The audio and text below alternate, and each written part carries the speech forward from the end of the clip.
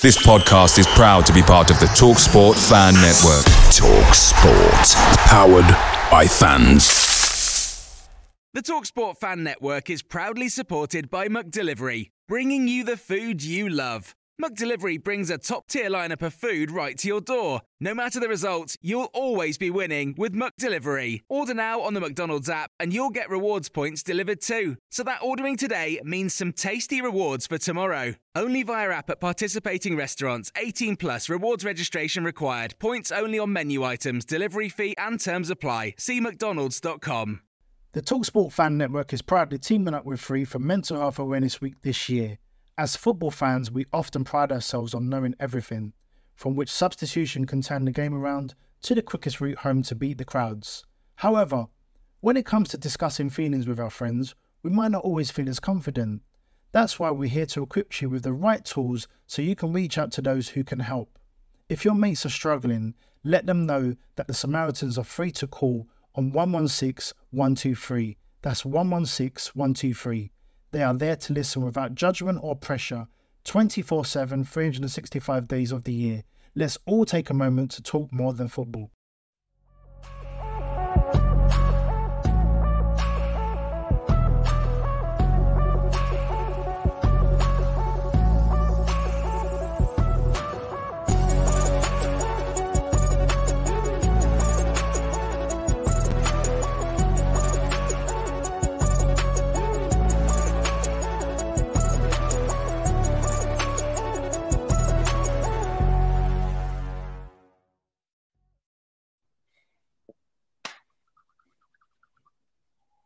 Is he frozen straight away? Oh yeah. My gosh. Listen, to everybody listening and watching out there right now, Chris Cowlin is actually trying to search for Wi-Fi in his car, and he's back. Is he back? Here he is. All right. Chris. Welcome back to the Spurs Chat podcast. Welcome back to the channel. Now, Tottenham Hotspur have just beaten Bournemouth 2-0 at the Vitality Stadium. Goals from James Maddison and Kulusevski. The away end today was absolutely unbelievable. Ange Postecoglou, unreal. Spurs fans didn't stop singing his name yet again. I've got three very special guests to talk about today's game. Tottenham Hotspur are currently top of the Premier League table, but no, none of us are getting carried away just yet. We've got three very special guests as normal. We've got actor Ricky Norwood back with us. Ricky, how are you? Oh my gosh, mate. I'm buzzing. Of course I'm buzzing. I'm loving this. What a turn of events. What night and day. Like the crowd was singing we got a Tottenham back, and I was singing it at home as well because my gosh. They're growing. Do you know what I mean? Their understanding is just week on week. It's just increasing. And again, this is just the beginning. This is just the tip of the iceberg. We ain't even seen the full Ange Postecoglou ball yet at Tottenham, which is an exciting place to be. To come away again with another clean sheet as well, totally dominant performance. Bournemouth, out of the whole 90 minutes, they had 10 minutes where they could have been threatening, but the majority of it, we just tore it apart. And my gosh, I am so blown away. I am so impressed. And you know, all of the doubts that I had about him coming in, my gosh, you know, through the preseason, they were washing away. But to see it in full HD, full 4K on the pitch when it matters, when 3 points are on the line, I'm ecstatic right now. You can tell Ricky you just cannot wait to get started. We've also got Mitch Fretton back with us, of course, editorial content executive at Live Score. Mitch, great to have you back. How are you? Thank you. I'm very well, thank you. Just nice to beat the early kickoff curse, and you know it's Saturday 3:30 in the afternoon, and I can enjoy the rest of my weekend in peace. Watch the football, enjoy it, not care too much about the results that are going on, but. I mean, yeah, it was such a brilliant watch again today. All three games this season so far have been immense. You know, I was saying to Ricky before we started, I was expecting flashes in the pan of what Andrew was expecting us to do at this stage. But to see the way we've played over the majority of all three games so far this season is so encouraging. And yeah, long may it continue. But today, performance was brilliant. The away fans were brilliant. It's all I could hear through the TV. So shout out to them and obviously yourself as well for surviving through that absolute thunderstorm by the looks of it as well. But yeah, I'm excited to get into things and talk about it because there's so much positive stuff that can be dissected out of that. Well, Mitch, great to have you here. Thanks for coming. And we've also got David Harris back with us, of course, also known as the Irish Hotspur. Check out the channel. David, how are you? Yeah, Chris, winners are grinners. You're right. You know, when we're winning, everyone's sitting here with smiles on their faces. I also want to give Ange Postecoglou a lot of credit as well. The way he changed it very quickly in the second half when it wasn't working with Richarlison is what actually got us over the line in this game. And for me, bar that 10-minute period, I think it's one of the best performances I've seen from Tottenham, or one of the most complete performances I've seen from Tottenham for quite some time. Maybe that 6-1 Dublin United under Jose Mourinho. So all is good. And look, we're only going to get better. The more the players get to grips with the system, the more the players grow in confidence, we're only going to get better. I mean, it's a great time to be alive. Last year, I'll be honest, it felt like a chore to support this club, to roll out of bed, watch the games. Now I bounced out of bed this morning. I couldn't wait for today's game. And that's just sums up what we're going through right now, top of the league, and we're only going to get better. David, how does it work out that we play defensive football, cannot keep clean sheets, but we're keeping clean sheet after clean sheet, playing this attacking style? How does that work? Do you know what? I'll actually have an answer for that. Last year, we had Hugo Lloris, who his distribution let us down. Conte tried to play out from the back, and a lot of Hugo Lloris's distribution was wayward, and he made a lot of mistakes last year. This year, we've got Vicario. Vicario earned us points last week against United. I don't think it's been spoken about enough with the amount of saves he made. I think he made 6 saves, and then today, his distribution came to the fore. He allowed us to be able to play the ball out from the back and play this sexy football. You've also got Mickey van de Ven instead of Eric Dyer, which Conte didn't have last year. That guy is a Rolls Royce. Look how good he was today. He was my man the match. Everything that came into the box, he cleared. He got on the ball, he mixed it up, he passed it out, but he took ownership and ran it out. Last year when Eric Dyer went to do that, simple clips out to the fullback, whatever, it ended up in the stands. Then you've got Doji down the left. That was our weakest side last year. They absolutely pummeled us down that left-hand side last year without any pressure on them. Now you've got Destiny Doji, gets out tight to his man. He doesn't even allow a cross to come in. He's one of the meanest guys I know out there in terms of defensive, and that's why you're seeing that them clean sheets, because of them 3 areas that we've addressed in this window. And for me, it's definitely helping us keep the clean sheets. I've always argued, once you get rid of the likes of Dyer out of there and people like that, and you move on from these guys, you're going to see a lot more better. You're going to see clean sheets and the fruit of our labour and the recruitment, it's coming to the fore now.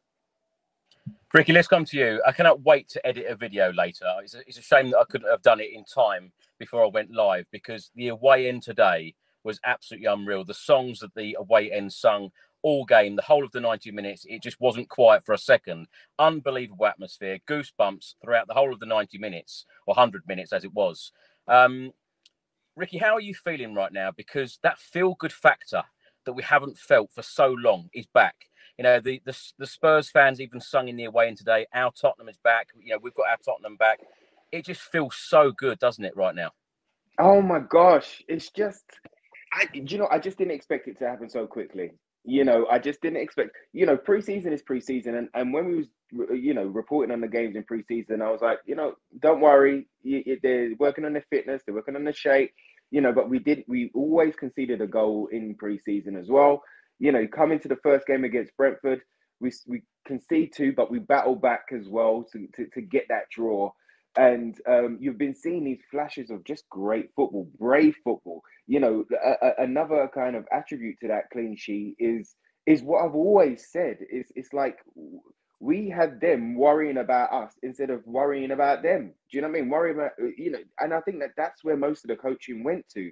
You got to worry about Solanke. Make sure you push him onto his right foot. And those were the tactics where it's like, go, we trust you, go and let them worry about us. And they were totally confused by us. The style of football, the pace of football, especially in that first half, it was rapid. The passing, the moving, the interchanging, it was hard for me to pick up where everybody was, let alone the opposition. Do you know what I mean? So to see that style of football, to see that bravery, and to see us compete like that is just, it just warms me. And again, I've got another buzzing weekend. I've got to send another shout out. I've done it before, but I've got to send another shout out to Jonesy, because this Ginola top here, mate, this has become the new lucky top.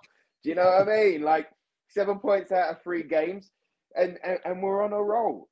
It feels tremendous, and to hear those fans buzzing like that, and to be encouraging,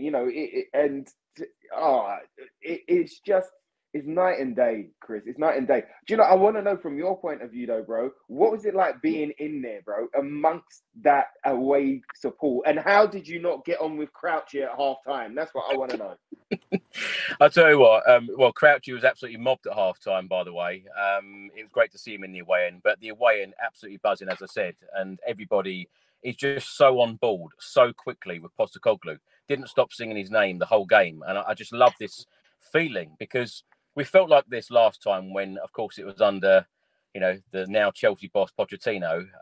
But that connection with the team, the connection with the manager, again at the end, exactly like Brentford, the players were just about to walk in, and I will put this video out later on YouTube. Players were about to walk out, walk back to the changing room again, and Postecoglou said, "No, let's do this properly again."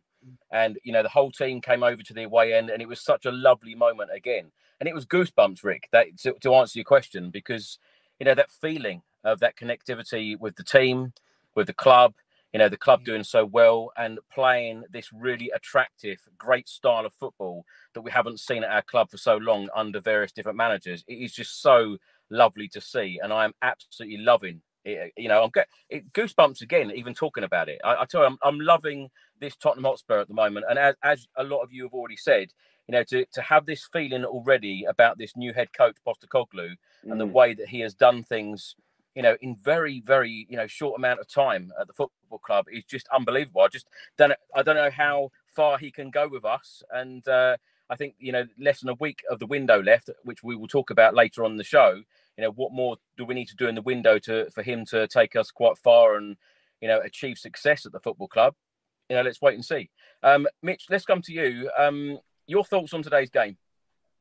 I mean, there was a period of about 10, 15 minutes, I think, at the start of the second half where Bournemouth looked like they'd maybe figured us out a little bit. They came out after half time with a lot more energy, a lot more aggression, and they seemed to sort of, have our number a little bit. But the main thing that stood out for me from today's game was the man management and the subs that Ange made to make sure that we won that game.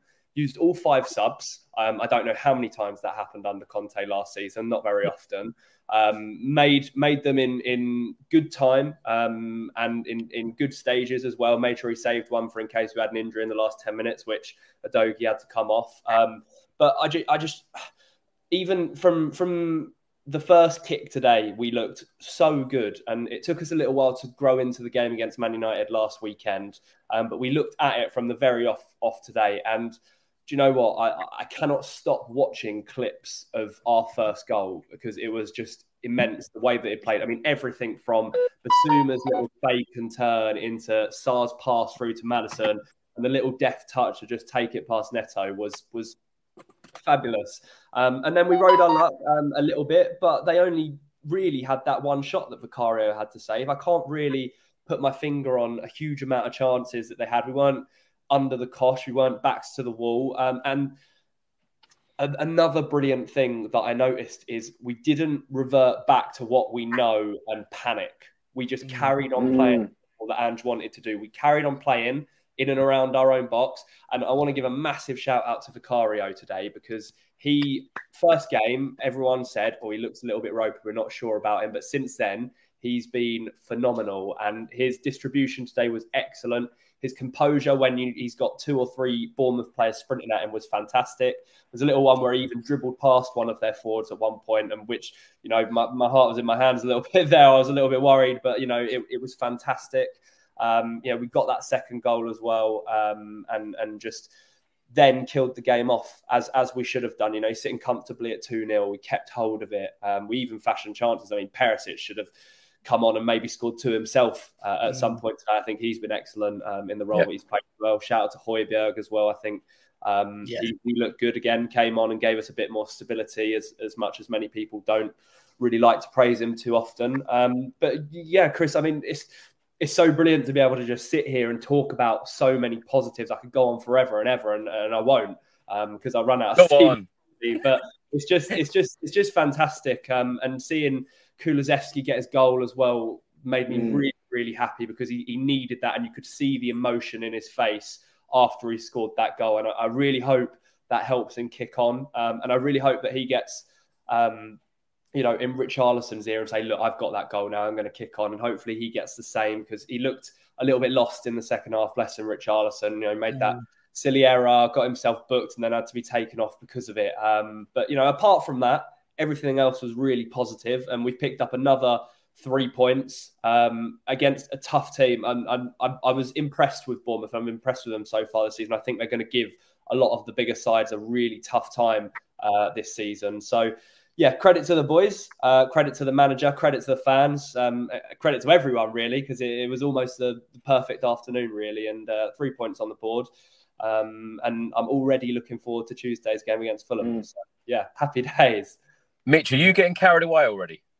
Well, no, never. I've never got carried away about Spurs in my entire life, just like everyone else. Look, you got to enjoy the moments while they're here, because we had so many, dark moments last season, so much anger and disappointment in and around the club. And, you just got to remember that we sold our best player this summer. Yeah. We sold the club legend, our top goal scorer, and we've come out of the box flying, playing really well. So if you can't get carried away at this stage, then what's the point in following the club and following football at this level? Because, the highs that we get from it and the enjoyment and excitement from talking about it like we are now, it's one of the best feelings that you can get. So, people can say you're getting carried away. Rival fans can say that, but why not? It's a game of football, winning games. We look excellent, and, long may it continue. Well, Roy Price writes here, Conte was a defensive coach, Ange was an attacking coach, but our defence looks more solid under Ange. Loving Ange ball. Roy, I completely agree with you. Dave, let's come to you. Let's get your thoughts on today's game. Yeah, look, I was really sort of nervous going into today's game because, against Man United and Brentford, we started off slow, and Tottenham traditionally don't really do well on early kickoffs. But on the flip side, Ange has had a lot of early kickoffs with that Celtic team, and they've never really, faltered to deceive. So for me, Ange definitely got them up for this game. And from minute one, we went at them. We looked to sort of put our game on them from the off. And I'm absolutely buzzing about that. I thought, our backline is the catalyst to everything we do right now. It's keeping clean sheets, which was a huge problem for us last year. But also, look at, we play barely any long balls anymore. Everything that wants to be passed out, the calmness, the composure of them is absolutely insane at this level. There was a couple of times today, Mitch spoke about not reverting to type, but last season we would have just ballooned that long to get ourselves out of pressure, but we didn't. We kept playing it in tight pockets of space, and it just basically gave us the platform to go on and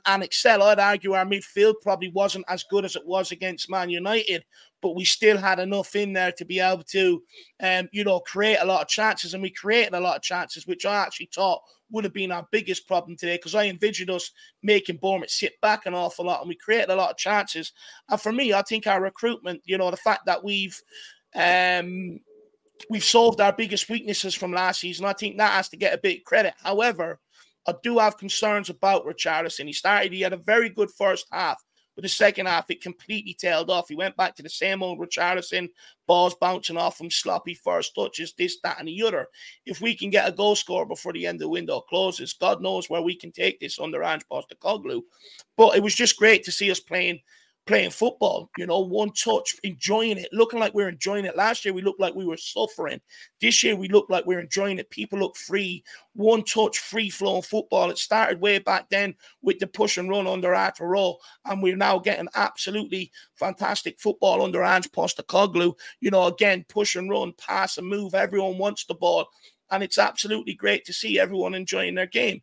And, I'm just delighted to get out of there with the 3 points today, Chris.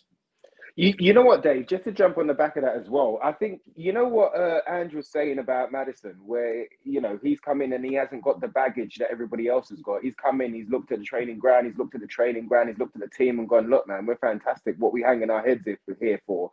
I think that's a kind of reflection of the team as well, because there's so many new, fresh faces. You know, from Vicario, you know, with his calm passing, you can pass it back to him. You were saying there, the boys were saying there, you couldn't pass it back to Hugo. You knew if you passed it back to Hugo that we was in trouble, and that there was a bit of panic and there was a bit of confusion, and then it would go out for a throw on, it would go up the field, would give it away and invite pressure. But Vicario hasn't got that baggage. Mickey hasn't got that baggage. Your doggy hasn't got that baggage. Do you know what I mean? Pedro hasn't got that baggage. Basuma, he's come in and he's like, all right, I was here last year, didn't get an opportunity, but let me show you. Under a manager that knows my game and allows me to express myself and allows me to be brave on the ball, again, he's changing direction. Oh my gosh. But yeah, the whole way through, Maddison ain't got that baggage. Do you know what I mean? Sonny, absolutely new guy with the weight off his shoulders and the captain's armband on his side. He wants to lead by example, but again, he's a great kind of communicator. He's a great person in the tough times and in the good times to kind of get you through. You know, Kulu's got lots to prove, and Richarlison, as we say, we're still kind of come see, come saw with Richarlison, but the majority of that side is totally fresh. They're totally hungry. Their desire is high. They want to prove everybody wrong. That everybody that wrote us off, do you know what I mean? All those pundits that wrote us off said that we was going to be in the bottom half of the table, etc., because they was thinking about last year. They was thinking about that squad from last year. They didn't realize how many new players that we had coming back off of loan and how many new players that we've brought in, recruited. And this whole side is totally fresh. And exactly what you said about the substitutions. Not only was the timing perfect, but the actual subs were perfect. There was two experienced guys that came on at a time when Bournemouth was on top. You had Højbjerg there as a calmer, as an influencer, as an enforcer in the midfield. So we go, don't worry, I've got it. Then you've got the experience of Perisic there on the left-hand side that came on, and you give it to him. And right now, he looks like a different player.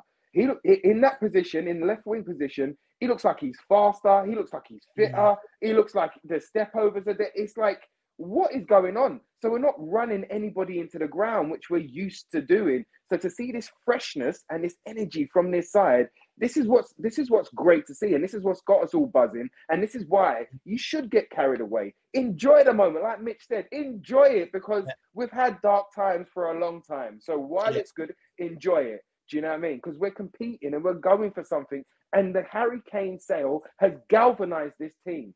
I think half of them were upset about it and was like, what? Okay. But they brought everybody together, was like, we'll show them. And the same Ange as well. He's brought them together. You know, we're solid. How many times did we say that we had no direction, no shape, nothing to aim for? We was a lost side. But all of that has changed in rapid time. And this is what's exciting about our football right now. Yeah. Ricky, have you ever known a manager to have such an impact on the fans after just 3 league games? No, absolutely not. Look, when Conte came in, I was like, all right, and fine. Now, listen, before we got him in, I didn't think he was going to be the right man. A bit like Mourinho, I didn't think he was going to gel with Levy. But if we appointed him, then I'm like, okay. So we're switching our way, right? We're going to go and try and get these proven players that are going to fit Conte's system, and we're going to go on this winners route, okay? And all right, if we're going to sacrifice good football for a winning team, then okay, fine, because we did have a world-class manager in that sense. So when we signed him, he just came off of winning Serie A, so we're like, all right, and cool, let's go for it. And that was an exciting time because we just came off of Nuno, right? And everybody, I think, in their hearts of hearts, knew that Nuno wasn't the one. Do you know what I mean? It wasn't Nuno, it was no. Do you know what I mean? It just wasn't the one. No disrespect to him, but it just wasn't the right fit. And so to come to this manager right here that actually plays the way that we want to play, it plays the football that we want to see. You know, he speaks so well. I love listening to him. He can talk about anything, and I love listening to this guy. And I think that the boys have taken that too. You know, he's broken it down. He's made us a family unit again. It's the one thing, one of the biggest strengths that Pochettino had when he was with us, is that he created that family atmosphere. He created that Spartan atmosphere. I've got your back, you've got my back. Let's do it together. We can't achieve as individuals. We can only achieve as a team. And that goes right throughout the club, top to bottom. So another thing that I love what he said the other day, I think they were chatting about players, and he was just like, no, listen, wherever I've been, and if I need to get something done, I get it done. Do you know what I mean? And I was just like, wicked. Do you know what I mean? I was like, wicked. That's exactly what I needed to hear. So whoever's come in now and whoever's about to come in, this is exciting times. And these are the players that Ange wants, and these are the players that Ange wants to move forward with. Even the way that he spoke about the 25-man squad, and certain people are going to be left off of that. You know, that's going to have a couple of those players who are in limbo right now. That's going to have them shaking because they're going to be off the list. There ain't no cup game. There ain't no Europe. Do you know what I mean? So they're going to be off the list, and they're going to have to find a solution for some of these players that we need to get out the door. So it's a super exciting time. I've never seen a fan base actually take and love and believe in a manager this quickly. Never seen it. But we feel it. Us Tottenham fans, we feel it. We needed it. We needed it after Conte. We needed something like this. And honestly, at the end of that last season, I didn't trust the board to make the right decision. I didn't. But they have. They really have. And they're backing him. So let's keep going. Let's keep pushing. And let's see where this Tottenham side can go. Just on that quickly, I think the biggest difference when it comes to that is we've had managers in the past that, although I may agree with some of the criticisms they've aimed at the club, they were constantly making excuses for not succeeding. Whereas with Ange Postecoglou, he's had a lot thrown at his way in such a short period of time, but it's no problem. Washed off the shoulders, we move, we keep moving. I think that's the biggest difference. You know, nothing seems to be an obstacle for this guy. He sees everything as a challenge and he finds solutions. Mitch, let's come to you. Let's talk about the starting 11 because there were no changes whatsoever to the team that beat Manchester United at the Tottenham Hotspur Stadium last weekend. Vicario in goal, the back four of Porro, Romero, Van der Ven, Udogie. In midfield, Basuma, Maddison and Sarr. And the forward line of Kulusevski, Son and Richarlison.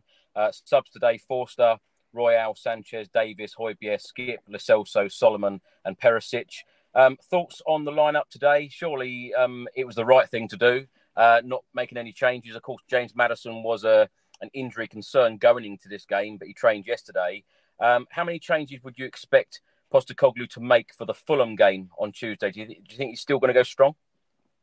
Yes, I do. Purely because I think Ange, being the man that he is, he will know that the fans are desperate for a good cup run in both competitions this season. So I will expect him to go strong. However, I do think there will be changes. I think he protected a few players this afternoon by bringing them off, Basuma, Sarr, Maddison. So I reckon we will see them in some capacity, but I do think we will probably see the likes of Perisic start. I really hope that Solomon gets a start against Fulham as well. I think he deserves that and deserves a chance to show what he can do. But I agree with you. I think it was the right decision to go unchanged for today. I think obviously Maddison was the big talking point with him not training until the day before the game. However, they wouldn't have risked him if they weren't 100% sure that he was fit. Yeah, I was of the opinion that I would have been happy to either have seen Lo Celso come in for him or perhaps even move someone like Kulusevski into that central role to see if he could do a job there. Who knows? We haven't seen it before just because he looked like he was struggling a little bit on that right-hand side before he got his goal today, which ironically came from a more central position. But yeah, it was a good chance for those players to go out there and prove that the performance against United wasn't just a one-off. And I think every single one of them proved it this afternoon. I know that they're probably going to go to bigger and perhaps more intimidating stadiums than Bournemouth this season, and that will be the ultimate test. I think that North London derby after the international break is going to be probably the biggest test that they're going to face this season in terms of, showing what they can do under the ultimate pressure and trying to implement the game plan that he wants to do. But yeah, the starting lineup was right and the players proved it both as a team and as their individual performances. I mean, Son didn't really have a decent chance on target again today, but I think that what he did do really well was led as a captain really well from the front. He was responsible for keeping the players motivated, keeping them focused, and that's really good. That's stuff you want to see from a captain if they're not going to perform particularly well. Not saying that Son had a bad game, but if they're not going to come up with the goals like we expect someone like Son to have, at least, give your all in that side of the game with his pressing and with the communication to the players. And I thought he did that superbly. And I thought he looked half decent when he went into the middle as well, when Richarlison came off. I think we're going to see that a few more times this season, perhaps dependent on whether we do bring in another striker before the end of the transfer window. Midfield, I think I agree with what Ricky said earlier. They weren't perhaps maybe as spectacular as they were against Manchester United, but they still put a hard graft in, putting their bodies on the line. And I know it's, little pieces at the stage and level they play at, but when you're playing in, very heavy rain and soaked through to the brim and stuff, it does make it a little bit more difficult. But again, they stood up to the challenge. The defence has been the biggest difference for me. And I think most people, we just looked so much more comfortable there. I mean, Mickey van der Ven was absolutely phenomenal with his recovery runs, getting the ball on the turn and bursting past the pressing strikers, picking out the right passes. And it has had an effect on the rest of the back line. Romero looks so much calmer and so more level-headed than he did last season. I think he just feels more comfortable alongside a player like Van der Ven than perhaps, Eric Dyer and perhaps Ben Davis as well in a back three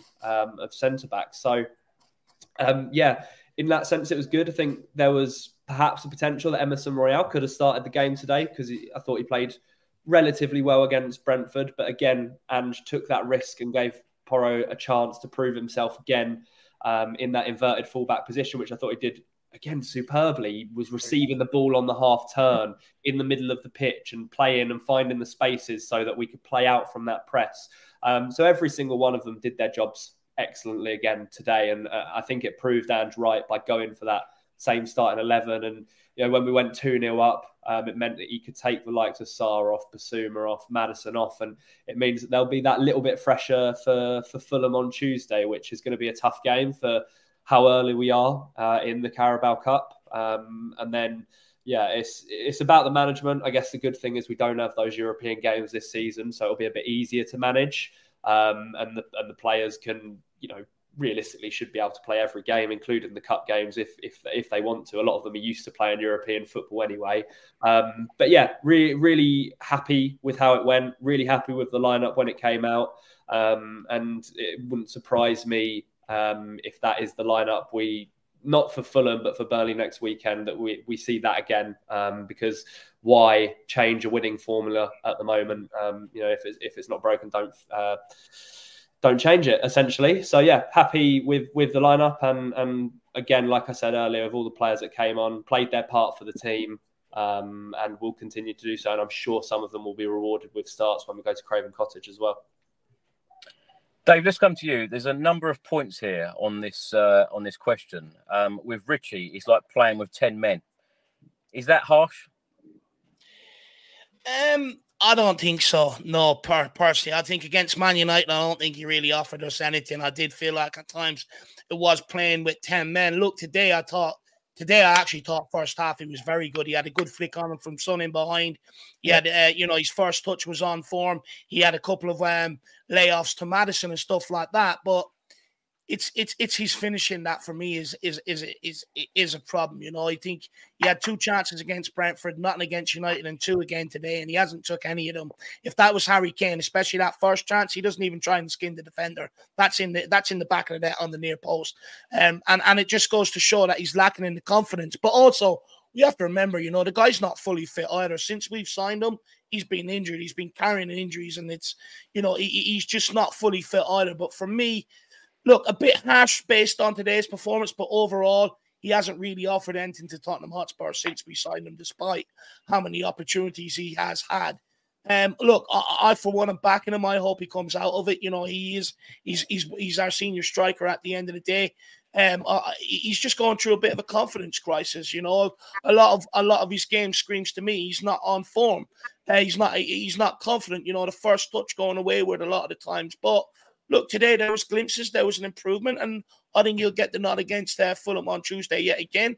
And hopefully we see more improvement from him because we've got no option but to stick by him. I do agree if you move maybe Son centrally and put Perisic on the left, you might see an even better Tottenham going forward. And the reason why I say that is because when Son went centrally against Man United, straight away we got the second goal. And it was because the ball was played into him.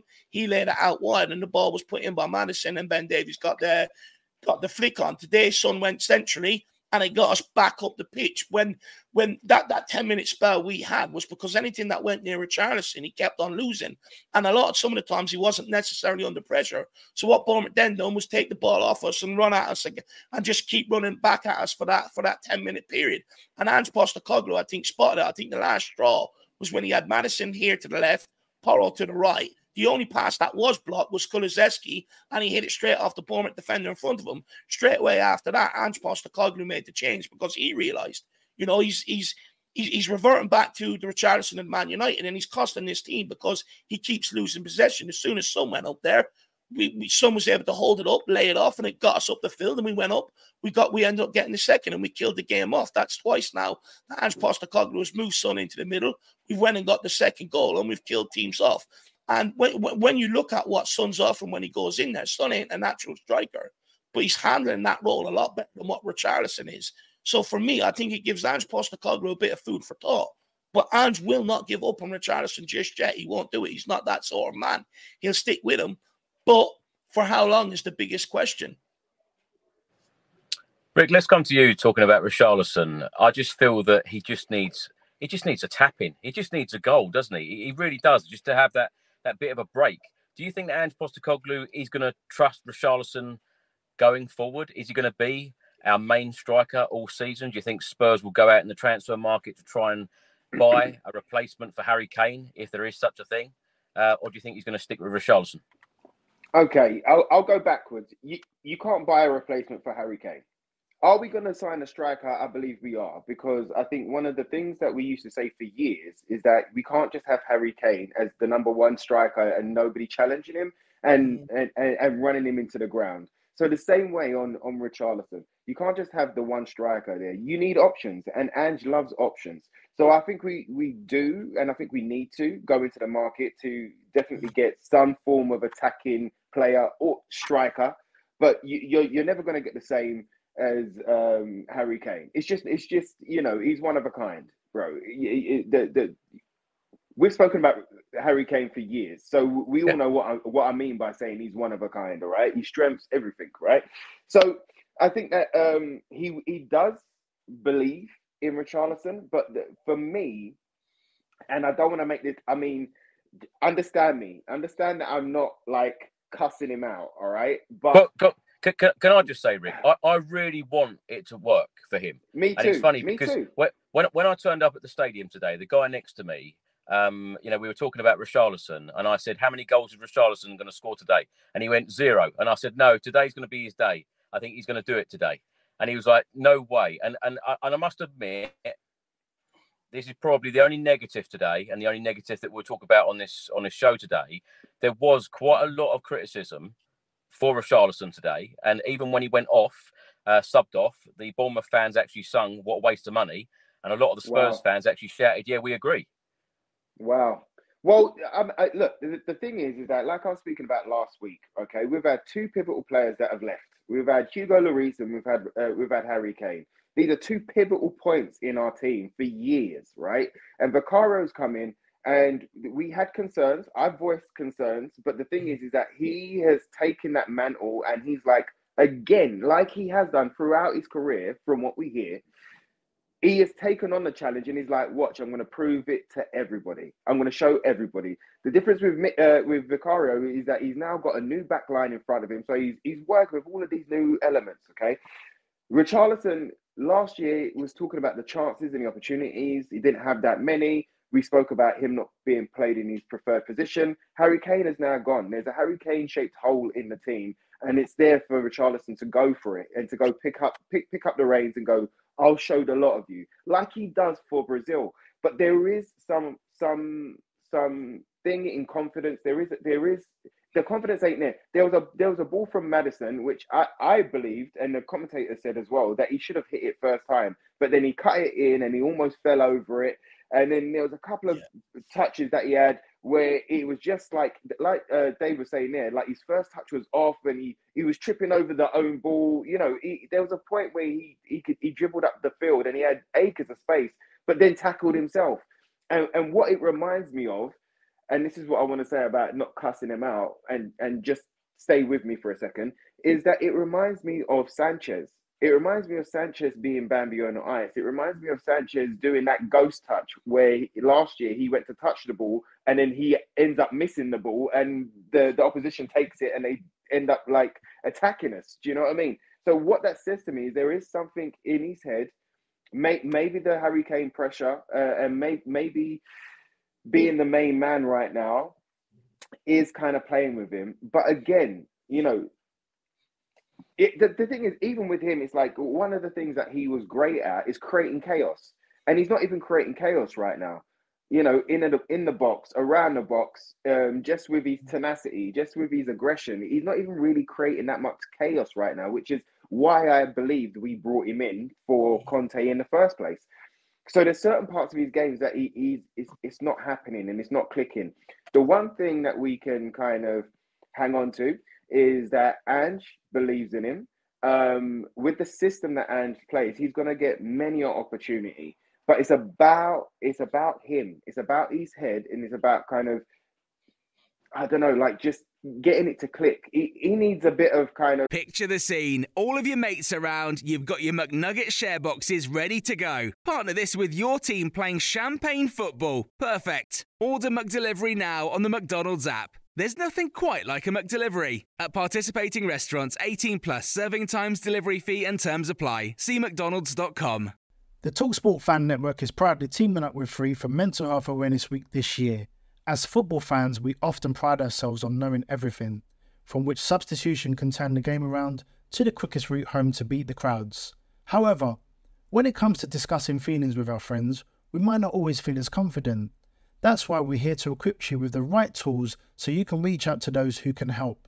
If your mates are struggling, let them know that the Samaritans are free to call on 116 123. That's 116 123. They are there to listen without judgment or pressure, 24/7, 365 days of the year. Let's all take a moment to talk more than football. Like, F it about himself. He's like, you know, F it, right, I'm going to show you. He needs a bit of that kind of aggression and fire in his soul, which he normally has. He's hanging his head too low. You know, these past 3 games, what's he hanging his head down for? I can understand him being disappointed in himself, but that's what I'm saying. Something mentally, something's happened where it's just not sitting right.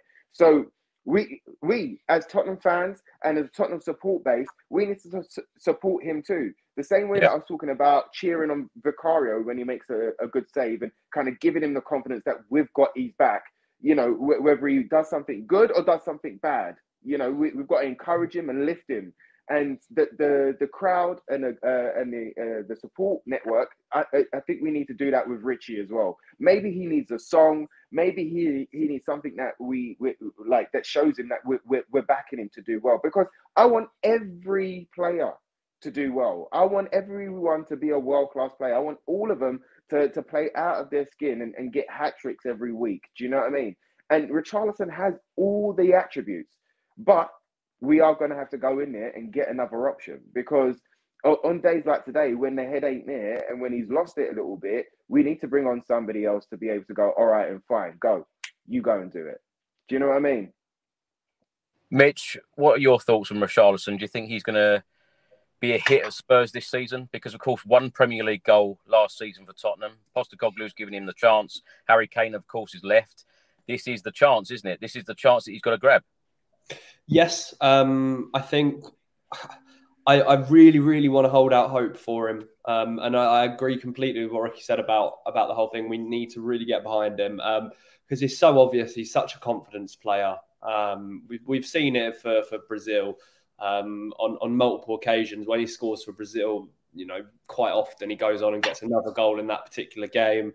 You know, it affects how he plays and like I said, it helps him get his head up. But you could see him physically looking down at the floor today, just not happy with anything that he was doing. And to be honest, I think there needs to be a balance to it. I think that we definitely need to bring another forward in because I think he just needs that added bit of competition. It's a difficult one for him, bless him, because obviously when Harry Kane was at the club, he's never really going to get a sniff in that centre forward position unless Harry was injured or being rested. But if we bring in, a younger sort of forward, maybe someone like Gift Orban or Jonathan David or someone of that sort of calibre that aren't necessarily going to always start over him, then I think it could possibly be good for him. But I think that, and I think Ange mentioned it in his press conference yesterday. He said he's not worried about it at the moment, but, if he goes 20 league games without a goal or something, then obviously conversations need to be had there. There needs to be a balance, because at the end of the day, you've got to remember that we're a top football club wanting to compete for top honours and silverware and get as high up in the Premier League that we can. And if Richarlison's not performing week in, week out, then you have to decide where you want to draw the line there and try something different. And it's difficult because you can't help but feel a little bit sorry for him when things aren't going his way. But at the same time, you have to have that little bit of ruthlessness to say, right, okay, I get it. We feel a bit bad for you. Things aren't going your way, but we need to be scoring goals. That is your job, and you're not doing it. So, I have a bit of a balanced head about it, and I'm sure people agree with what I've said. But, I put something out earlier when he made that silly challenge and then he made a really bad pass, whatever. I said he needs to come off, otherwise he's going to end up doing something really stupid, because he can be a bit rash sometimes as well. And when his head's that low and he's sort of not really in the game properly, it's just, it would be the sort of thing I could see him going and getting a silly red card or just making a ridiculous mistake and costing us a goal. You get pelters from people about it. Like, his confidence low enough as it is, leave him alone. But like I said, you have to have that balance to be able to say, yeah, but he's had his chance. He's had 60 minutes again today and he hasn't really done anything, albeit it wasn't the case today, because I agree with what you guys have been saying. I thought he was good in the first half with his hold-up play and his build-in, and just, he had two chances perhaps that you said that he possibly should have scored from, that header at the back post and the one where it sort of got caught behind his feet. So, yeah, again, it's a really difficult situation with him. I have faith in him personally. I am in the camp where I think if he scores one or two goals, then he'll start playing better. You saw what happened to his confidence when he got that goal against Marseille in the Champions League last season. It completely lifts him and he looks like a completely different player. And I think we saw the best of both worlds with Richarlison today. First half, we saw perhaps the best of him or near the best of him, barring the goals. And in the second half, we saw maybe the player that he's been for the majority of his time at Spurs. But I don't want to say he needs more time, because he's obviously been here over a season, but he didn't get much game time last season. And he is still at a new club. He was the main man at Everton. Everything was going through him and he was the main source of their goals. And I just think that give him a few more weeks, give him time to go off with Brazil in the international break, assuming that they're actually playing and he's been picked. I haven't actually researched that. And give him a chance to perhaps go and get a goal for his country and pick his head back up, come back, get ready for the North London derby. And as long as he's careful, Richarlison's the sort of player you want to come into the North London derby, because he can be really effective, an expert getting into the opposition's head, winding the fans up, getting on the wrong side of them. That's the sort of, you need that sort of player in the London derbies, especially against Arsenal. So, yeah, I'm holding out hope for him. I know that he's got the quality, and we just have to be a little bit patient with him and just have our fingers crossed that once that first goal comes, and it will come, we're creating so many chances under Ange that the chances and the goal will come, that he just then can build on it afterwards. Well, Ange is confident that Richarlison will score goals. He's just said straight after the game, Richie will work hard. He's a good footballer. He will get his goals. What's more important for me is that he keeps contributing to what we're doing as a team. Dave, let's come to you. In the 3rd minute of the game, Spurs were on the attack. Heung-min Son tried to pass. Should have shot, in my opinion. What have you made of Heung-min Son's 3 Premier League games so far this season? Look, I think the first one against Brentford, I thought I was very disappointed with Sonny. But, there's not enough spoke about that. He's behind the fitness of the rest of the squad, because he only had a surgery just before he went on pre-season. Yeah. He played through injuries for us last season. And, not a lot of people maybe speak about or highlight, and it is a contributing factor to maybe the performance we've seen against Brentford. However, against Man United, I thought there were shades of him getting back to himself, getting on the ball, driving at people, looking to cut inside, linking up with people. And he probably should have had a goal, only that brilliant block from Luke Shaw. But today, again, I thought Son was absolutely excellent. I thought every time the ball went to him, he looked to make things happen, driving at people and taking people on. Then flicks around the corners with a Doji. One of them ended up leading to a goal. So for me, his link-up play, even when he went into the middle, the link-up play, being able to play off with others, I think Son is getting back to his best. I think he's getting up to full fitness, and it's only a matter of time before he scores. You could see near the end of the game today how desperate he was just to get that goal. But for me, all I'd say to Sonny is just keep doing the same. That goal will come. It will fall your way. Right now it's not, but it will in future. Just keep doing the right things. But for me, we're very quick to sort of turn on the good players at Tottenham Hotspur, players that have given this club service, players that have carried this club on their back through hard times. And as soon as they don't perform, we very, very quickly turn on their backs. But yet, for some of the worst players at this football club, we make excuses for them not performing. And for me, it should be the complete other way around. And for me, I think, look, just give some time. I think he's getting back to his best. The captaincy is really, I think he's thriving underneath that now as well. You can see him speaking to people at one stage there. And I know it's a little thing, but I remember in the documentary, Hugo Lloris gave out to Sonny near the end of the first half against Everton for not tracking back. But there today, at one point, I think the ball went down his side, and I could see him thinking about it. I could see him thinking, let someone else do it, but he didn't. He turned and he sprinted back. I think the captaincy reminded him of his job. And for me, you're seeing a lot of pressing out of Sonny, which is good, off the ball as well. And that's something else that isn't taken into consideration when we talk about some of these four players. Even Richarlison, a big part of Andrew's system is when we lose that ball, we'll have to go and press it to try and turn it over. And, that's what Richarlison gives us in abundance up front, but that's also what Sonny gives us. So for me, I think Sonny had another good game today. I put him in. I picked four players out for a man of the match, and I put him in there for one of them. I thought he was absolutely outstanding going forward. I think he was our best forward player on the pitch today. Who did you give the man of the match to, Dave? I ended up giving it to Van der Ven in the end because I thought he was absolutely outstanding. But Sonny was there. I had Maddison in there as well, and I had a Doji in there. I felt bad for leaving Porro out because I thought he was excellent today as well. But for me, Van der Ven was my man of the match. Just quickly on Richarlison, I just wanted to say just quickly that if we end up bringing in a striker, that's going to crush him altogether. That's going to kill his career off at Tottenham. So we've got a huge decision to make over the next week. Do we stand there and back the guy? Or do we go into the market and bring someone else in? But if we do, we've got to potentially be aware that we could end up killing Richarlison's career off at Tottenham. But you know what, Dave? There's a part of this as well, bro. I totally get because I was thinking that as well. If we bring in a striker, we bring him on in 60 minutes and he scores, it's going to crush him. But at the same time, we can't carry no one anymore. Do you know what I mean? He's got the opportunity. It's up to him to take it. The same way that we would say the same about those second teams that we'd put out in certain cup competitions. We'd always say, look, the opportunity's there. Go and grab it. Go and force your way into the first team. Richie's got that number 9 shirt and he's got the starting spot, and it's all about him. Yes, he is a highly emotional player, but I totally get what you're saying about crushing him. But at the same time, we can't carry and we can't hope.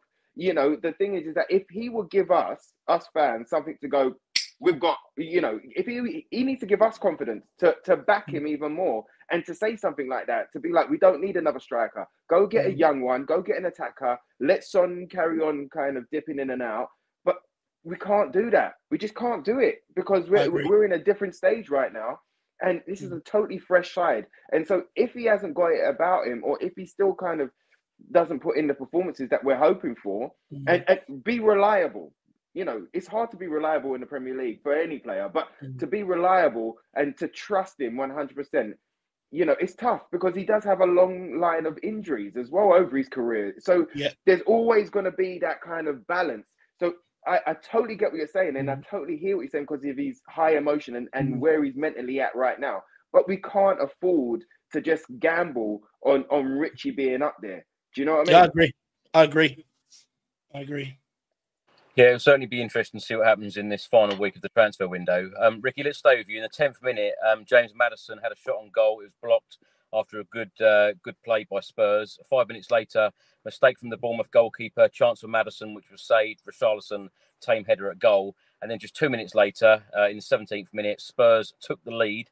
James Maddison scoring his first Tottenham Hotspur goal. What a great through ball, though, from Pape Matar Sarr. But Maddison is certainly that player that we have been missing since Christian Eriksen left the football club.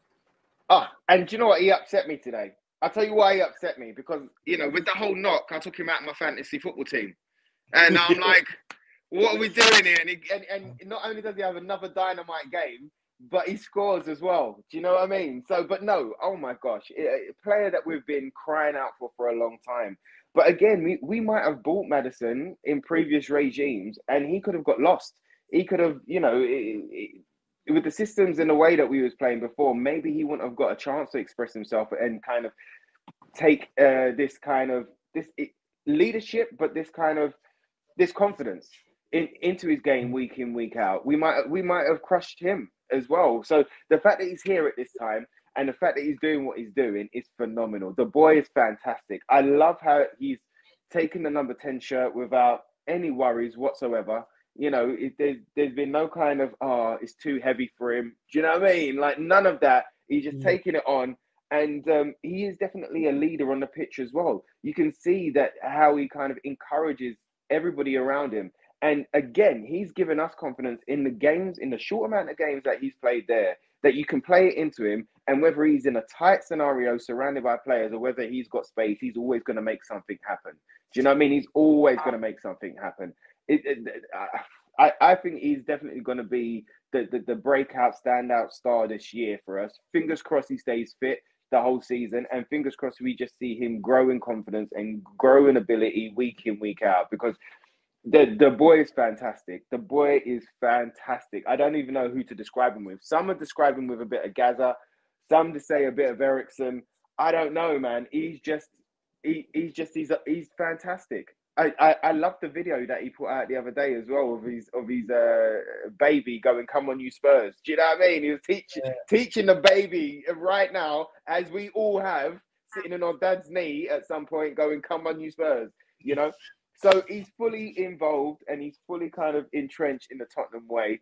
I also love it when Laura Woods, was like, "Why Spurs?" And he was like, "Look, I could see myself in that shirt and I could see myself playing that style of football and I could see myself in that stadium." Do you know what I mean? So there is something about him, man. There's something really, really special about him. But again, this is only the tip of the iceberg. This is just the surface. He hasn't hit his peak yet for Tottenham. And all I see is more goals, more assists, more tenacity, and more that his confidence just growing week in, week out. He has been absolutely phenomenal. Absolutely phenomenal. I'm so happy that we've signed him, and I'm so happy in the direction that we're going with him as well. Ricky, a great ball through though from Sarr. What I want to know, because this did come up inside the stadium with a number of fans. When Bentancur comes back, who does he replace in the team? I mean, luckily, we don't have to chuck him straight back in. Do you know what I mean? Luckily, we don't have to rely on him. With the ACL that he's had, it's going to be difficult to come in. But ideally, bro, he's going to take Sarr's position. Do you know what I mean? I think it would be Basuma, Bentancur, and Maddison. And what is that midfield going to look like? Oh my gosh. Wow. Oh my gosh, what is that going to look like? But at the same time, this is what I'm saying. It's like with the performances of Sarr being there, you don't have to kind of chuck Bentancur back in and just kind of rely on him week in, week out. You can bring him in slowly. You can increase his fitness. You can increase the strength in and around the knee by giving him, whether starts a game, the first 60 minutes or the last 30, 40 minutes. Do you know what I mean? depending on how it goes. But right now we don't have to. We're not sitting here going, "Oh my gosh, we need Bentancur back. Oh my gosh, we need Bentancur back," as we was last year. Do you know what I mean? When he went off, we saw the difference. We saw the difference not having a Bentancur there. But the performance from Sarr has been again pretty outstanding. It wasn't just the through ball from Sarr, but it was, Mitch said it earlier there. It was the Basuma. So the pre assist. So it was Basuma picking it up, laying it off to Sarr, and then Sarr just finding that beautifully slotted ball in for Maddison. And Maddison scuffed it. Do you know what I mean? He's just kind of scuffed it, and he's had the direction on it, and it's managed to That's go what Richie needs to do, you see? That's what Richie needs to do. This is exactly what he needs. That's all he needed. When Maddison put him through, that's all he needed to do was just scuff it. Yeah. You know? But fingers crossed it comes. Fingers crossed it comes for Richie. But yeah, man, it's going to be exciting times. Bentancur is back. Oh my gosh. This Tottenham team, bloody hell. Mitch, let's come to you in the 23rd minute. I tell you what, this was probably one of my highlights of the game. It didn't result in a goal, but it nearly did. Richarlison to Maddison, Maddison to Son to Sarr, shot at the goalkeeper. It was a tame shot in the end, but what a move from Spurs. This is Ange Ball at his best. Oh yeah, it's just the fluidity of the whole of the whole team is they just all seem to be on each other's wavelength, which is so important when you want to play the brand of football that he's trying to implement. Just knowing where the next ball is going to go and reading the game maybe 3, 4, even 5 passes ahead. That is what is key when you're trying to play like this, and we saw it on a number of different occasions today. And I know that particular move didn't end in a goal.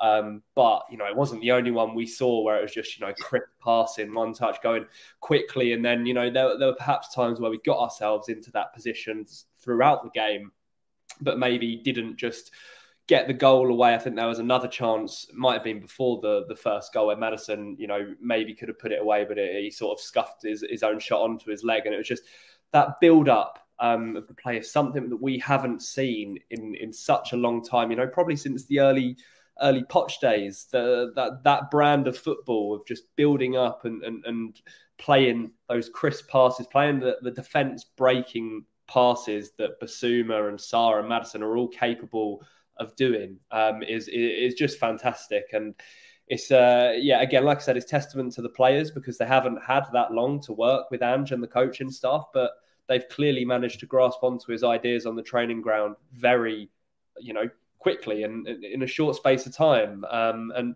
can you imagine what this type of football is going to look like in a year or two's time when he's had, all of that preparation to build up a complete squad of what he's won, not one that he's just inherited and added signings to here and there. And he's really drilled those, aspects and style of play into every single player's head and his mentality.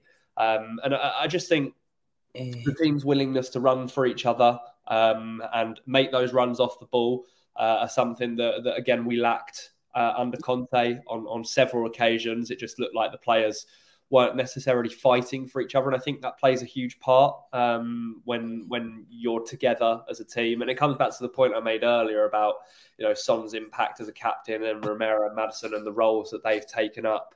But yeah, again, we could have had several goals today if we were a bit more decisive, I think, in their penalty box.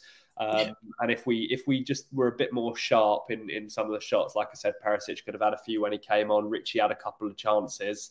So, yeah, I mean, like I've said before, the build-up is just fascinating to watch. And I'm starting to get this sort of sense and feeling every time we're building from the ball. And when we break their press, like we did so many times today, when Bournemouth have got 4 players running at you at the defence, and you've got either someone like Pedro Porro or Udogie, that inverted wing back, receiving the ball on the turn in the middle of the park, and then we've just got so much space to run into.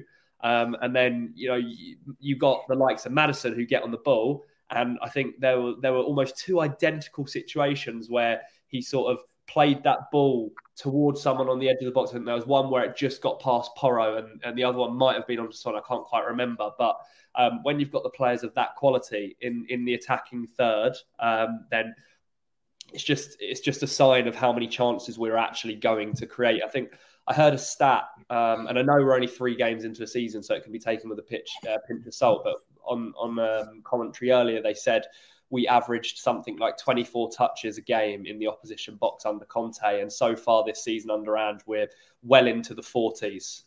So you can just see how much of a change there has been, how much more on the front foot we are. And with that added quality and that attacking midfielder in particular that we've been dying out for ever since Christian Eriksen left, it's just, you can see the difference in how our play is built and the chances that we're creating. We're not just relying on Kane to perhaps pick up a bit of magic and make that splitting pass or take the goal himself. So, yeah, really impressed with that again. Mitch, with the way that we've played and what you've seen in the opening 3 Premier League games, can Spurs maintain this on a consistent basis? And what is your expectation now for league position at the end of the season? Yeah, I think, although I don't like to admit it, I think that missing out on Europe last season in the end is a bit of a blessing in disguise for us, because it gives Ange that chance to just purely give him the first season to focus on domestic football. Give us a decent cup run if he can, but focus on just getting the boys playing a consistent style in the league and see how far it can take us. Because if we can play like we did have done in the first 3 games for the entire season, we will finish in the top 6. I'm confident of that. I'm wary of saying right this second that we are capable of competing with City, Arsenal, Liverpool. I was about to say United then, but I'm not going to say United because they look not very good.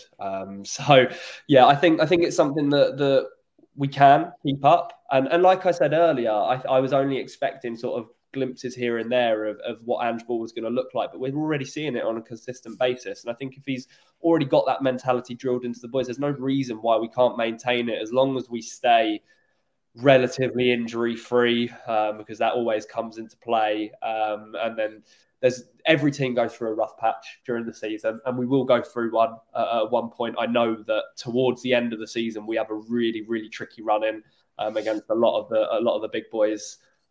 So yeah, I think expectation right this second, if I had to say, I would be willing to say that we are capable of definitely getting into the top 6, top 5. I don't see why not.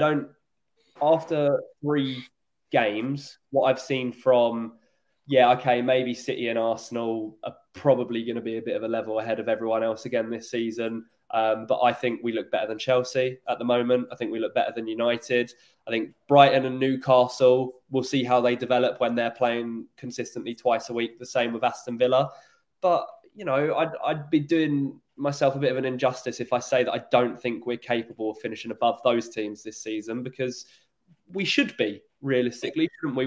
We've got quality in our squad, and we have players capable of pushing us towards those top 4 places.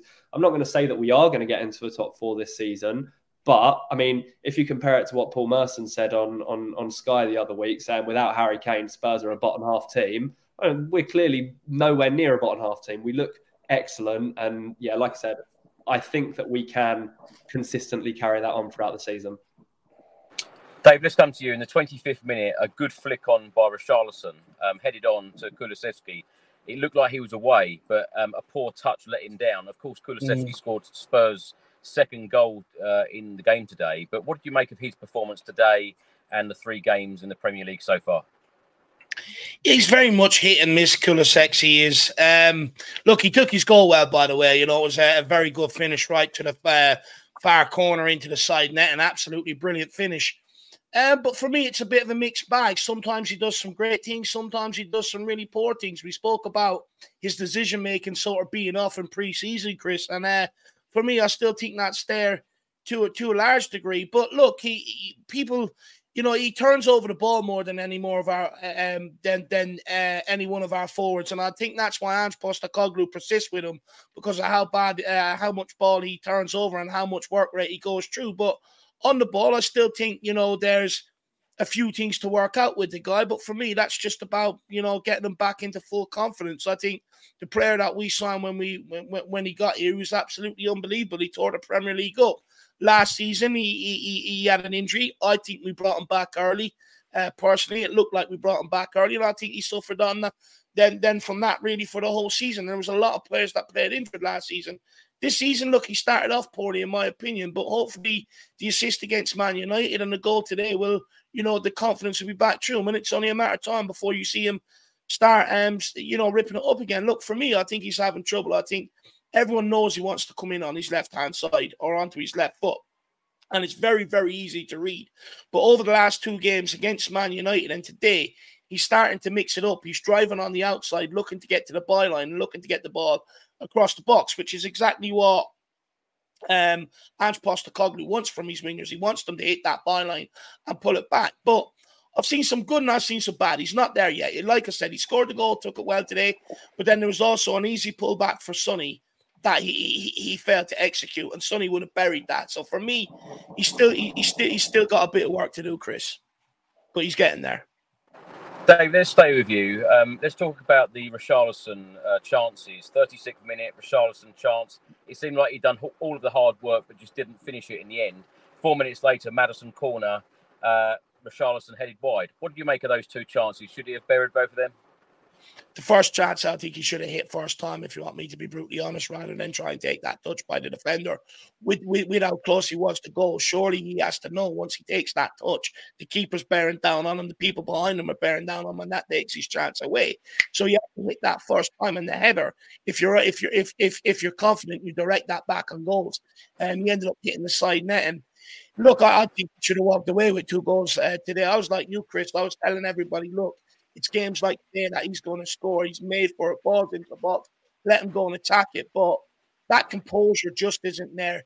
In that split second, you've got so much to consider. You've got to hold off your man. You've got to, think about how you're going to finish it. You've also got to execute it, get it on target, this, that, and the other.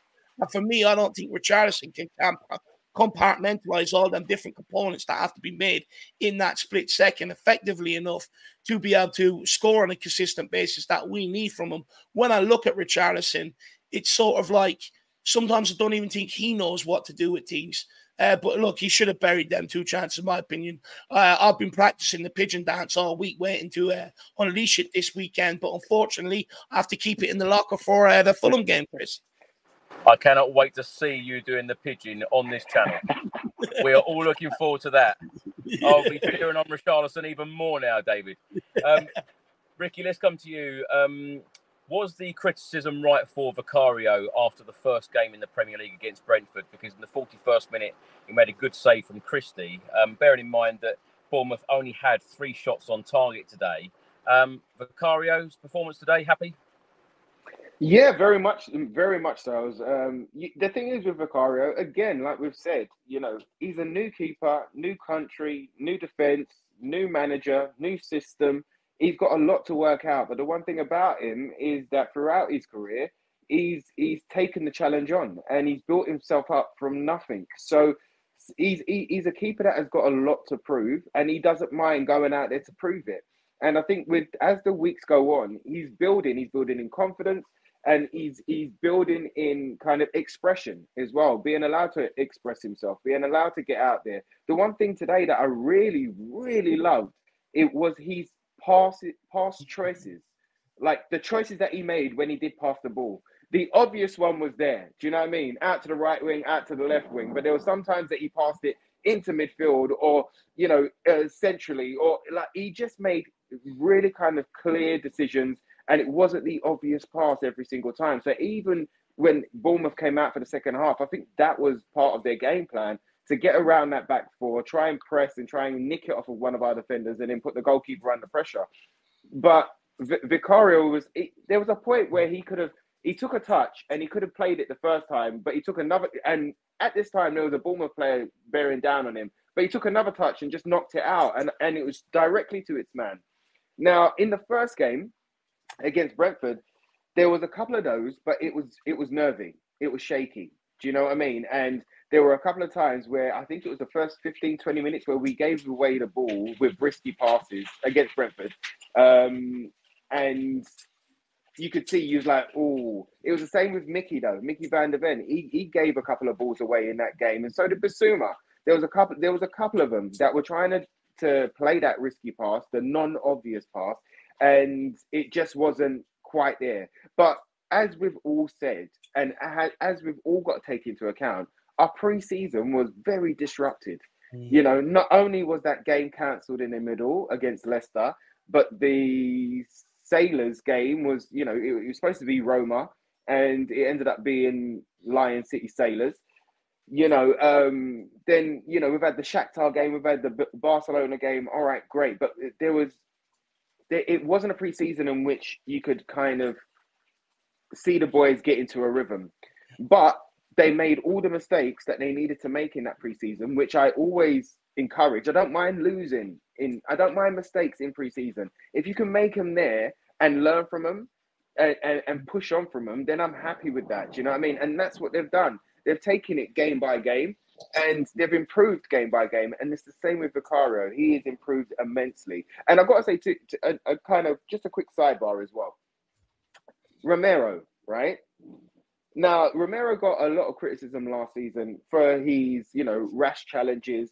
You know, people were like, oh, he wants to play for Argentina more than he wants to play for Spurs and stuff like that. And that ain't a bad thing either. There's a lot of South Americans, there's a lot of players that are very proud, and English players as well, that are very proud to play for their national team. It's a different thing. To get that shirt, to go and represent your country, it's a different thing. So the fact that he wanted to go and do those things, I don't blame him for it. The recklessness. Now, you've seen Kuti in a goal celebration when we've scored, right? That he goes and he's slapping and he's punching our own players and he's kicking and he's like, rah, he's that type of aggression player. And the times that he was reckless last year was when we was in dead games, when there was no movement, when there was nothing happening, there was no options open. He was the one defender in a back three.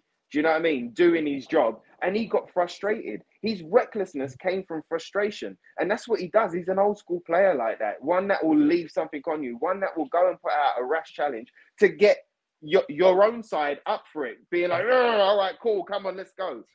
This year, he doesn't have to do that. This year, he's got a partner in crime which he can trust. Do you know what I mean? Not only to control the ball, but to put in sliding tackles like Mickey van der Ven done in that second half. He done a couple of sliding tackles where he was just like on the money, on the ball, picked it back up and got the ball moving. And they're working their partnership. And where you can see we're playing this style of football, it's more enjoyable. You see that every single player wants to play this style of football, and including Romero. And giving him that kind of vice captaincy as well, it's giving him some responsibility as well. I can't remember who said it. I think it might have been TJ, but it was like when you give the bully in the class the kind of the responsibility to look after the library for the, do you know what I mean, or something. When you give that kind of troubled kid responsibility and then they step up, and I think it's the same with Romero. He's been faultless. Do you know what I mean? There's been no yellow cards in 3 games. You know, there's been no rash challenges. If he needs to put one on somebody, he will. But the majority of the time, they're on the money. You know, and the same goes for Pedro. Pedro, everyone was like, oh, we're worried about his defending. We're worried about his defending. The last 2 games, we've had 2 clean sheets. And he's been phenomenal. He's used his pace. He's used his positioning. And that comes down to the manager who's worked that line and worked that system. Now, during pre-season, Chris, you didn't see no defensive training in all of the training sessions that you went to. And when you asked me why, I was like, well, maybe he hasn't got the defenders to work his defensive system. Soon as Mickey's come in, they started drilling. Your doggy, drilling.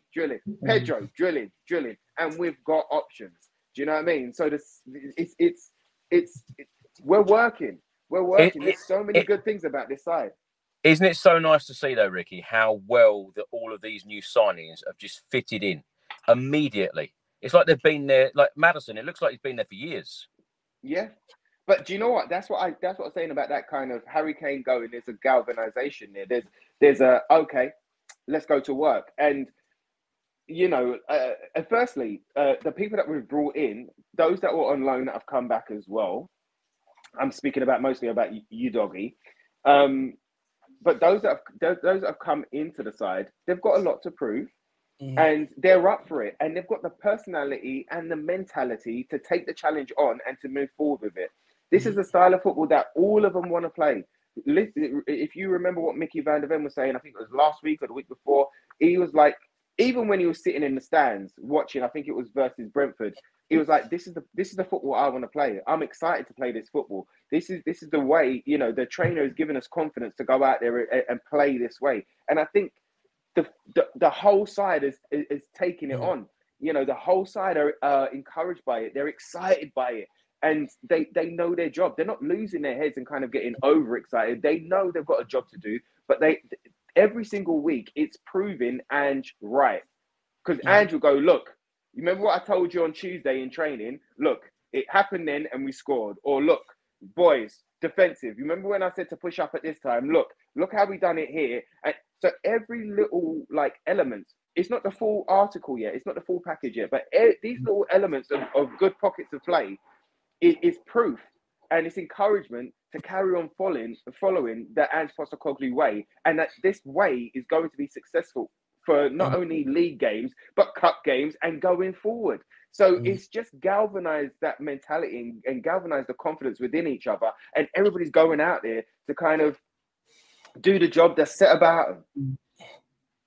I'll ask you the trophy question right at the end of the show. Mitch, let's come to you. Of course, Spurs went in at the break 1-0 up. Bournemouth had a couple of small chances just after or at the start of the second half. And then in the 59th minute, Postecoglou made a double change. Sarr off, Richarlison off, Højbjerg and Perisic on. What did you make of the performances of Højbjerg and Perisic in the last half hour of the game? Because it has been stated a number of times in a number of different reports that Perisic and Højbjerg could be on their way out of the club before the transfer window ends, especially Højbjerg. Do you think Postecoglou would like to keep both of them? Do you think we should keep both of them? I think that he would. And I think today they would have given him ample reason to be happy with having them as part of the squad.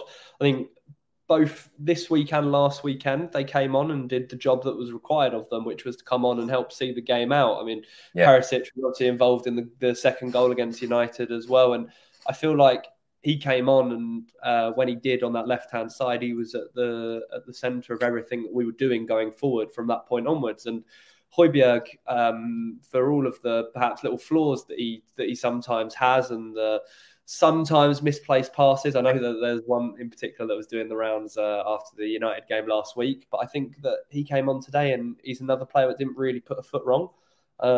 He's just a calm head and he knows how to see a game out. He's got that sort of experience and leadership in the middle of the park, and especially when you've got players like Basuma and Sarr who are going to run their socks off for the entire time that they're at in the game, to then be able to bring someone like Højbjerg on who's got a lot of composure on the ball. He doesn't panic under pressure, and he's another player that he can play through the lines and beat the press.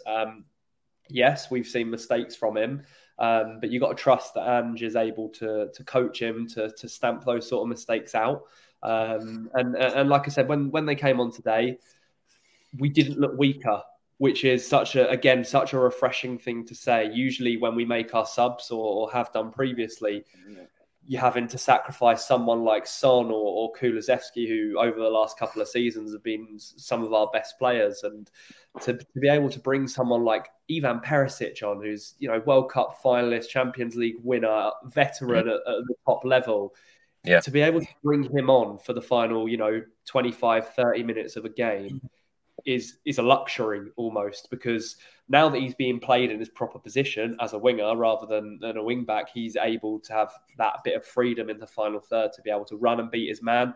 And we saw the quality last year that he possesses in terms of his crossing and assisting and stuff like that. And we saw it again today. And like I've mentioned a couple of times now already, could have had a couple of goals himself if he was just a little bit sharper with his finishing. Going back to Højbjerg, I know that he splits opinion, and a lot of people really don't like him and would be more than happy to see the back of him. I wasn't against the idea of, perhaps him going off to Atletico Madrid if the money was right. But if we do keep him, and it does look like that is potentially going to be the case now, I can see him playing a really important part for us this season, whether that be filling in if someone were to unfortunately pick up an injury or they needed a rest, or if it is to come off the bench and help us see the games out, then I think that he's got the qualities to be able to do that at a top level. So yeah, was really impressed by them, and they're probably two of the players that came on that I wouldn't be surprised to see them start against Fulham, because I think they do have the quality to be able to go out against, you know, a team like Fulham, no offence to them, of course, and have a real impact and help us win that sort of game. Mitch, would you be surprised to see Eric Dyer and Tonguion Ndombele still in this Tottenham Hotspur squad? Not that they were in the squad today, come the 2nd of September. Do you think they'll still be Spurs players? Would I be surprised? No, is the honest answer to that, Chris. I wouldn't be surprised to see them still at the club. I think it's very, very telling that Eric Dyer hasn't been in the squad for any of the Premier League games so far. I think that he is clearly just not fit for what Ange wants out of a centre-back. And you can see why. If you compare him to someone like Van de Ven, and they're sort of polar opposites, aren't they? Ange wants someone at the back who's composed, can play out under pressure, has a bit of pace about them. And unfortunately for Eric, I don't really think he possesses too many of those qualities. So, you know, there's bits and pieces floating about, isn't there, of perhaps a few clubs interested in them. But, I mean, we've still got so many players to ship out. I think we won't be able to ship out all of the players that we want to get rid of. I think that's a given. I think there's a list of 8 to 10 players realistically that probably aren't wanted at the club still. And, you know, with 6 days left of the transfer window, I'd be shocked to see all of them go, even 75% of them. So Eric Dyer, I wouldn't be surprised to see stay. I really think, and I may be completely wrong, but I just feel like Tanguy's being a little bit stubborn with his demands. I feel like there are a couple of suitors out there for him to go and play football. But he seems to turn his nose up. I think he's comfortable to just be sitting on a pretty wage at Spurs, and even if he isn't in the matchday squad, which is a real shame for him, because I think we're all agreed that he's got an exceptional amount of talent, but he just doesn't have the application to sort of show it on the pitch necessarily. So to answer your question, I wouldn't be surprised to see them at the club come the 2nd of September. And to be totally honest with you, if I had to pick one of the two to go, my money would probably be on Dyer, purely because I think he'd be more flexible with finding another club. I know he's come out and said that he wants to stay and fight for his place, but if you've got, say, another Premier League club come in for him and guarantees him a starting place in their team, then I feel like he's level-headed enough to say, okay, right, I'll go and do that. But with Tanguy, I think if he is going to go, it's going to be another loan move, unfortunately. And I think that's just going to be the case until his contract expires in 2025. There's just a few issue players at the club that we can admit that we've made a mistake in signing or tying them down to contracts and maybe wages and length of contract that they're on. And I think at this point, we're just having to deal with that as best as we can. And the squad's massive, so if they are still here at the end of the transfer window next week, the likelihood is they're going to be sitting playing for the reserves or whoever it is for the season, because they're clearly not good enough to be in Ange's squad for the match days so far anyway. It just must be a modern day football thing, because I really cannot get my head around players wanting to stay at football clubs and not getting any game time. I'll never, ever understand that. Dave, let's come to you in the 63rd minute. Of course, Spurs went 2-0 up against Bournemouth. Udogie, what a cross from him. Kulusevski finishing. It looked like it was actually going out. Udogie, what a cross from him. And another player again who looks like he's played at Spurs for years, adapted extremely well to Premier League life. Yeah, I mean, look, there was glimpses of it earlier on in the first half. I remember he got the ball and he ended up doing like a little trick, and he skinned by three of them, ended up winning us a corner. But, you know, it was a beautiful clip round the corner by Son. You know, this is the thing with Udogie. He can link up with the players around him. He linked up with Perisic. He linked up with Sonny on that move. And for me, this is what I really like about Udogie. Not only is he good defensively, where he excels is he gets close out to his man. He doesn't give them any yard to be able to skip by him or cut inside. He gets very, very close to them defensively. So defensively, he's sound. But what I love most about him is the confidence he has on the ball. How many times do we see him picking up the ball on the left-hand side, going down the line with it, confident enough to try and run out with it, running through the middle. And I was buzzing that he got that assist today. I can't wait for him to score. To be quite honest with you, but down that left hand side, he's just given us a new dimension. Last season, it was all Perisic, just lump balls into the box. Whereas Edozie gives us that different option. He drives at people with the ball, and he's got the footwork to be able to do it. Plus, the determination to be able to, stop that ball from going out and get the cut back on the cross. It was absolutely unbelievable play from Edozie. And for me, I think he's going to be one that he's going to form a massive part of this new era of Tottenham. I think he's going to be around here for quite some time yet. And the biggest thing is that he wants to be here. He's a willing runner for people as well. Mitch Shorter mentioned it. The biggest difference is this season to last season, we've got people running off the ball. How many breakaways do we have where it was 4-on-4, 5-on-5? Last season, we were left with Harry Kane up front or tasked with Son and Kulu to drive out with the ball. This time, as soon as we get the ball, we've got 4 or 5 runners getting ahead of the guy on the ball, pulling people away, creating space. And Edozie's one of them, a winning runner down that left-hand side all game long, even to get up behind Perisic to support the play. He's been absolutely fantastic, Destiny, and I want to see more of him. But the goal, Kulusevski took it very well. Very tidy finish. Where he actually put it, I think is the only place he could have put it to be able to make it 2-0, right across the goal, into the side net and across the far side. Absolutely great finish. Well, Ange Postecoglou on your doggy after the game just said, I think he just kicked the ground from what I understand. He didn't want to come off. Just speaking to him now, he is fine, which is great news. Ricky, let's come to you. In the 70th minute, Maddison had a chance, shot wide. Son was in the middle. And I tell you what, Son looked absolutely furious that Maddison didn't pass to him. Yeah. 4 minutes later, Maddison went off. Basuma went off. Lo Celso and Skip on. Let's talk a little bit about Lo Celso. Would you expect him to still be a Spurs player at the end of the transfer window? I mean, look, if Ange wants him there, then I'm with it. But the thing is that, look, we don't know whether these reports are right. Maybe Mitch can help us out. Maybe Mitch knows a little bit more. But, there was talks about, he was promised game time and now he wants to leave and stuff like that. And if that's true, then I kind of see it as a poor tasting attitude in the sense of you haven't been here for 2-3 seasons. You're just getting yourself back into the side. You've got to earn your spot. You've got to earn your spot, and you've got to take your chances. And just to kind of caveat that, there was a report out. I'm sure it's from Romero. I can't remember, but there was something put out where it was like he wants to be here.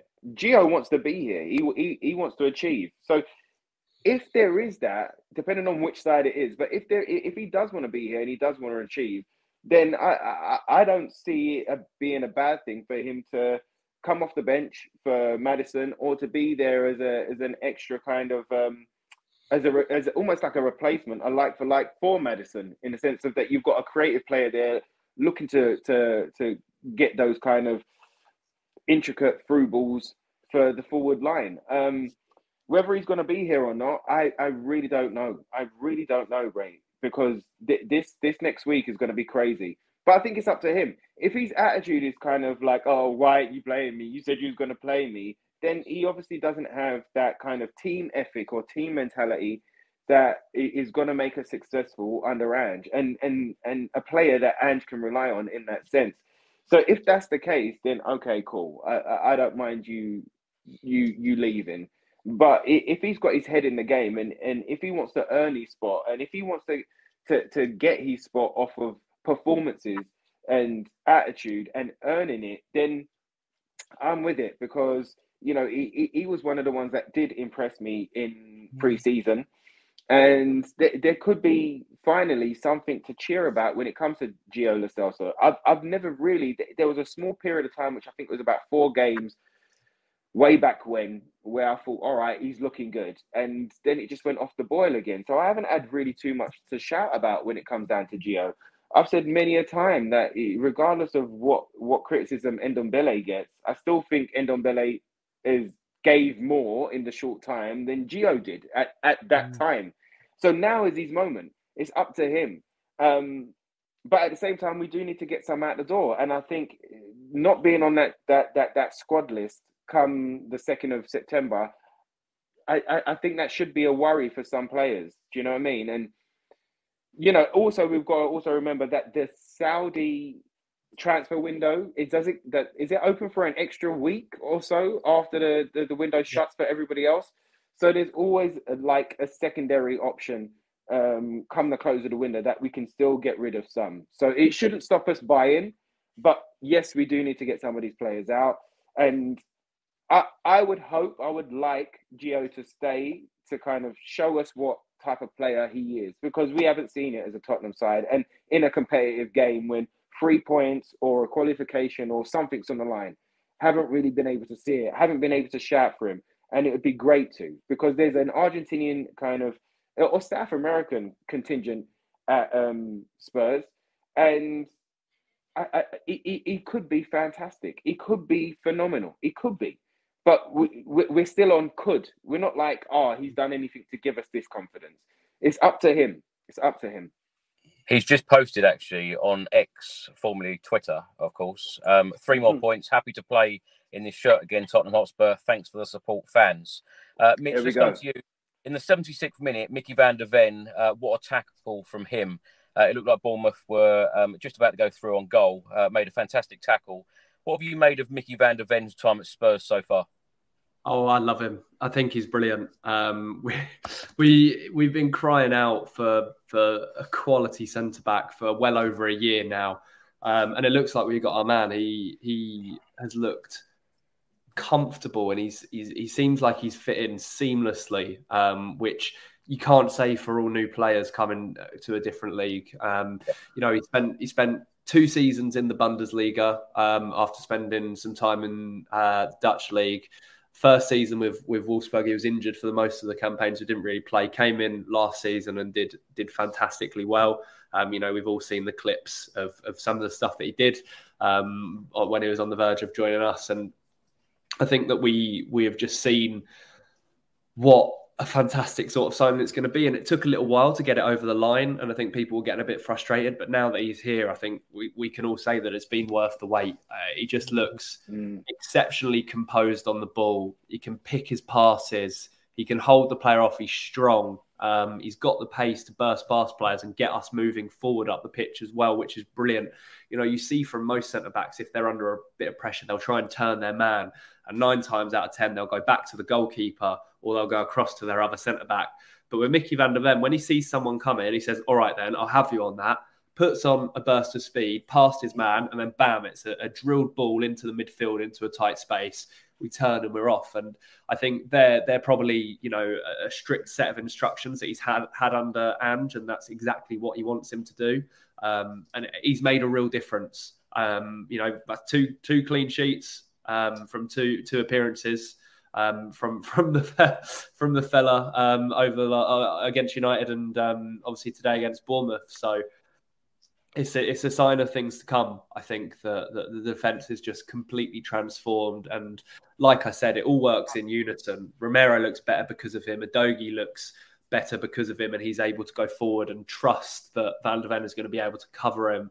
And I just think the biggest part of it for me that I've noticed is his recovery runs. If we do get caught, which, we did maybe once or twice today and again last week against United, he is able to get back and get onside. And we saw it with the tackle that you just mentioned there, Chris, just being able to get back and throw himself into that ball, win it. And then, even when it dropped to another Bournemouth player after he made that challenge, he was straight back up and chasing after the next player and trying to win that ball back for the team. I think the main thing, and it's not just Mickey as well, it's with the other boys that have come in. They just look so proud and determined to play for the club, with the badge on their chest. And I'm sure you will have seen that video of Basuma, slapping the badge on his chest after the game against United last week, and it just is such a feel-good factor. And when you've got players playing the way that they are, the way that Mickey van der Ven's come in and started, it just gives the whole team confidence, and they all bounce off each other. If Mickey van der Ven's playing really well, then Udogie on the left of him is gonna start playing really well. He's gonna feed off that confidence. The same with the rest of the team. So I still think it would be very harsh to say that James Maddison hasn't been our best signing so far, and perhaps even signing of the summer as an early call early into the season. But Mickey van der Ven for me is a very close second, and I've been absolutely impressed with everything he's done so far. Gary writes here, we're still top of the league. I'm going to say that. Come on. Is the Arsenal game finished? I don't like stuff like that. Well, in the 82nd minute, Udogie went off. Ben Davies came on. In the 86th minute, Son had a shot over the bar. 88 minutes, Kulusevski crossed to Giovanni Lo Celso. He seemed to have left it for Heung-min Son. It was then cleared. 8 minutes were added on at the end. Pedro Porro had a free kick, hit the wall. The rebound, he hit wide. Ben Davies then had a shot over the bar. And then Perisic, right at the end, shot wide. Now, the match stats today, Spurs had 57% possession to Bournemouth's 43%. We had 17 shots to Bournemouth's 11. We had 6 shots on target to Bournemouth's 3. Corners, we had 2. Bournemouth had 6. And fouls, Spurs 11, Bournemouth 18. Now, final question for all three of you, and I'm going to put it all into one. There's actually 3 questions into one. Dave, let's start with you. What would you like to see happen in the next 6 days of the transfer window, ins and outs? Your prediction for the Fulham game Tuesday night, and is this going to be Tottenham's season to finally win a trophy? Just there, 3 big questions there, Chris. Look, on the trophy front, I think yes, I think we can definitely win one of the domestic cups. People think Ange Postecoglou's here for a rebuild. He ain't. Ange Postecoglou's a winner. He's won everywhere he's been, and his whole psyche and his whole goal is to end off with a trophy. And I don't see why we can't pick up a domestic cup. When you Postecoglou, when he signed, he spoke about watching one of the FA Cup finals Tottenham were in with his old lad, watching it on his knee. So he has a special sort of relationship with that FA Cup. However, the FA Cup is harder to win than the Carabao Cup. For me, I think we're going to win the Carabao Cup this season. I just truly believe that Ange is going to get us there, because little things he does, he gets them practicing penalty when cup games are coming about to get them in that mindset that it's knockout football and you have to be a winner. So I definitely think we're going to win a trophy for sure. I'm going to go Carabao Cup. Then the other one, what were the other 2, Chris? What would you like to see happen in the transfer window? And give me a prediction for Tuesday night. Yeah, look, what I want to see happen in the transfer window is just our worst players gone. Our worst players. For me, like that, you know, we've sold Harry Kane.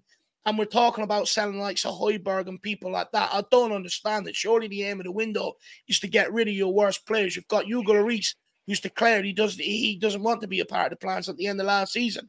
Why is he still around? We should be making more of a conservative effort to try and get him out. Same as Eric Dyer. And the reason why I think them 2 are very, very important to be gone is because, you know, they turned under Ange Postecoglou, but they also turned under Jose Mourinho. They've been a massive part of the problem over the last couple of years, and they've also had a massive hold on that dressing room. They've still got friends in there, and they're not going to be happy if they're isolated and left out of the plans. And all it takes is for a couple of results to go the wrong way, and them guys will be sitting there waiting in people's ears. So for me, I think just purely because they were part of the old leadership group, I think it's very, very important that the ones that Ange doesn't want has to be gone out the door, so that he can't be undermined or second guessed in that regard, or people pulling players away. So I want to see that happen. I would love to keep Højbjerg and Lo Celso and loan out Ollie Skip. And the reason why I say that is I think Højbjerg and Lo Celso give us a lot more than what Ollie Skip does. I think when I look at Ollie Skip, you know, he's got Bentancur to get in ahead of when he comes back. Sarr, who's on a different level. You've got Maddison. I think Højbjerg's a better player. And Lo Celso. And with Ollie Skip, for me, I think he's got a lot to learn, especially on the ball. He's got to be better. But also defensively, I think he's got to be better. And for me, I don't see there's a benefit of us keeping him around here for the homegrown rule, for sure. But in terms of Skip's game and his development, I'm not sure what the benefit is to keep him around here for a full season. I think he'd benefit from a low move, playing week in, week out, so he can develop them parts of his game so that he can come back and really give some of the other midfielders ahead of him a problem. But look, I also want to see centre-back come in here, because we're only one, as good as things are right now. If we carry one injury, we're back to having to use a Sanchez, a Dyer and people like that. And they've notoriously, pulled us down when they've stepped in over the last few years. They're just not good enough. So we need to get in another centre-back. That is absolutely crucial. I know some people would say too, but I'm very happy with Dorrington and Phillips if one of them need be to be stepped up. Someone said about sending Lloris and Dyer down to the under-21s to play with reserves. I don't want them anywhere near it. They're absolutely balling out at the minute. I don't want them to disturb that. So I'll keep them away altogether. But also, I want to see us get a striker in here. I know I said earlier on, I think it'll crush Richarlison's confidence, which I think it will. I think that'll end his Tottenham career. However, we're at a point now, we've allowed players and players to hold us back over the years gone by. And that's been out of because not only fans, but people in around the club wanted players to come good. But that ability just wasn't there. And Ricky alluded to it earlier. We can't have players holding us back anymore. We've been 4 years with the soul sucked out of this club. We finally have our soul back. We finally have our club back.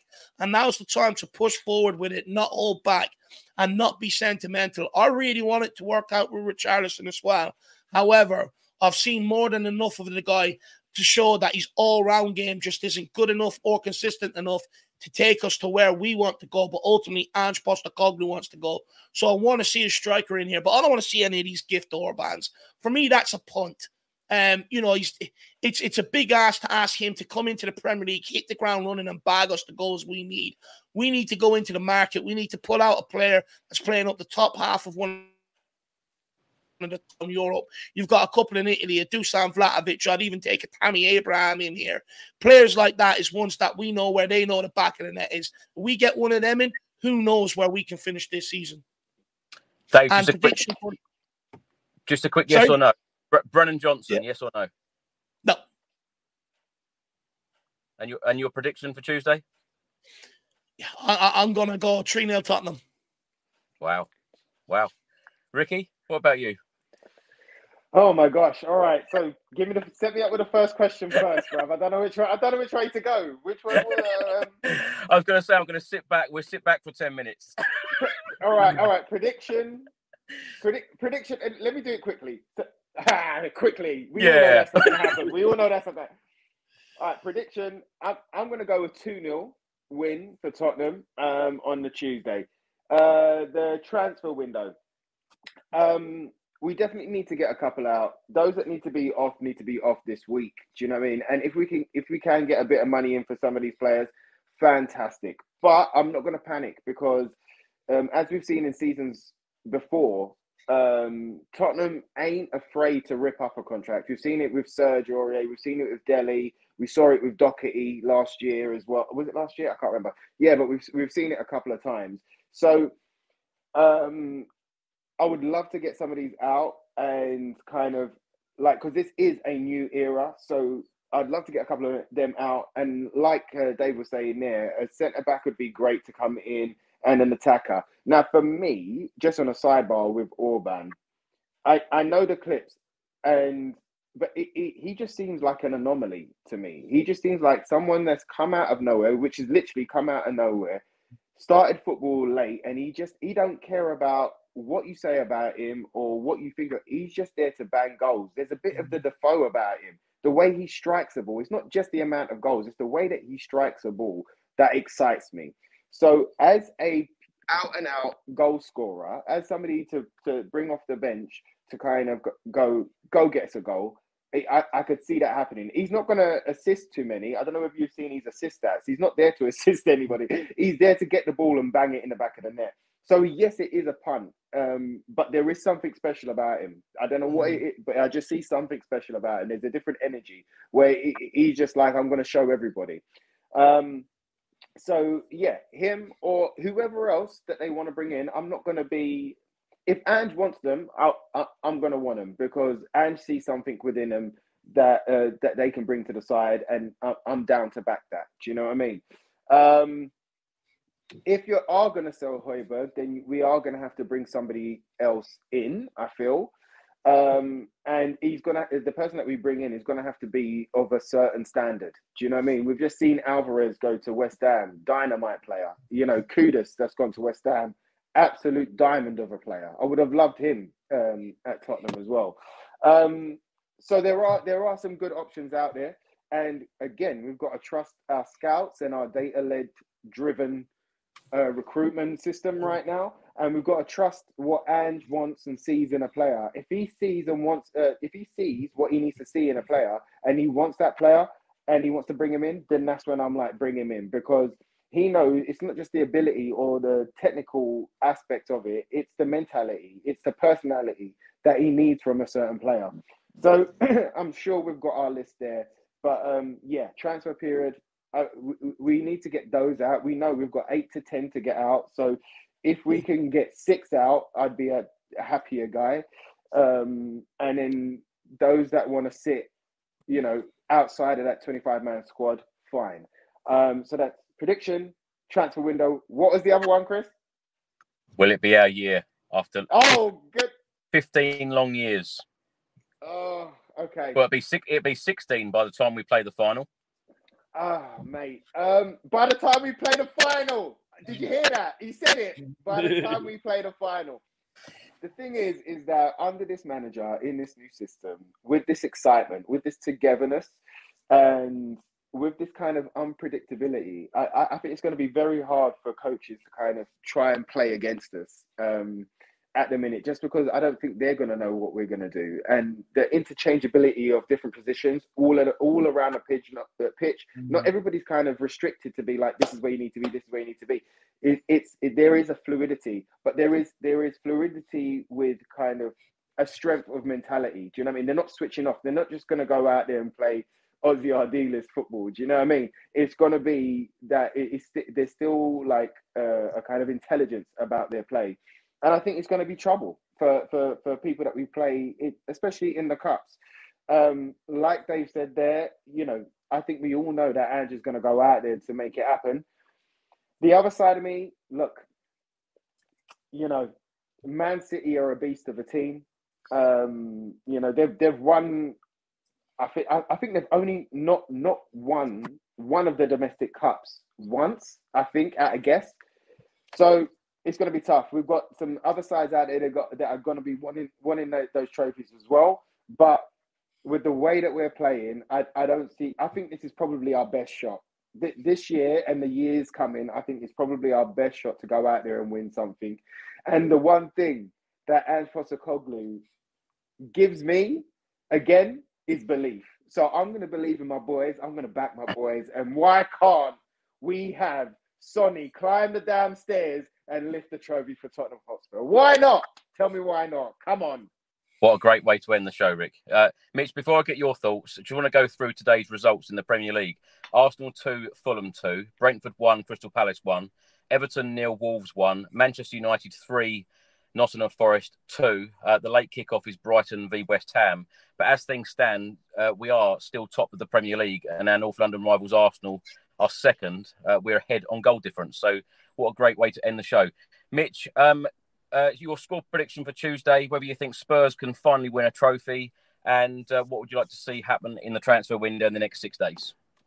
Yeah, I mean, I'll do it in order then. So Tuesday, I will go for a 3-2 win. I have a weird feeling that it's going to be a really sort of open game. I feel like we're just going to see a load of goals so many times this season. So yeah, Craven Cottage away on a Tuesday night. A huge amount of Spurs support in the stadium as well, which is going to be awesome. I don't know. I just have a weird feeling about it. And as long as we win the game, even if it is a 3-2, then I don't mind too much about it in these cup games. That's what the cup's all about. Anyway, so yeah, backing us to get through the round, 3-2 win. I think we'll be comfortable, I reckon. Still, I reckon we'll go 2 or 3-0 up, and then maybe they'll claw 1 or 2 back, but we'll see. Yeah, like I said, so still backing us to win. The transfer window one, we definitely still need to do some business in. I think Ricky mentioned it earlier.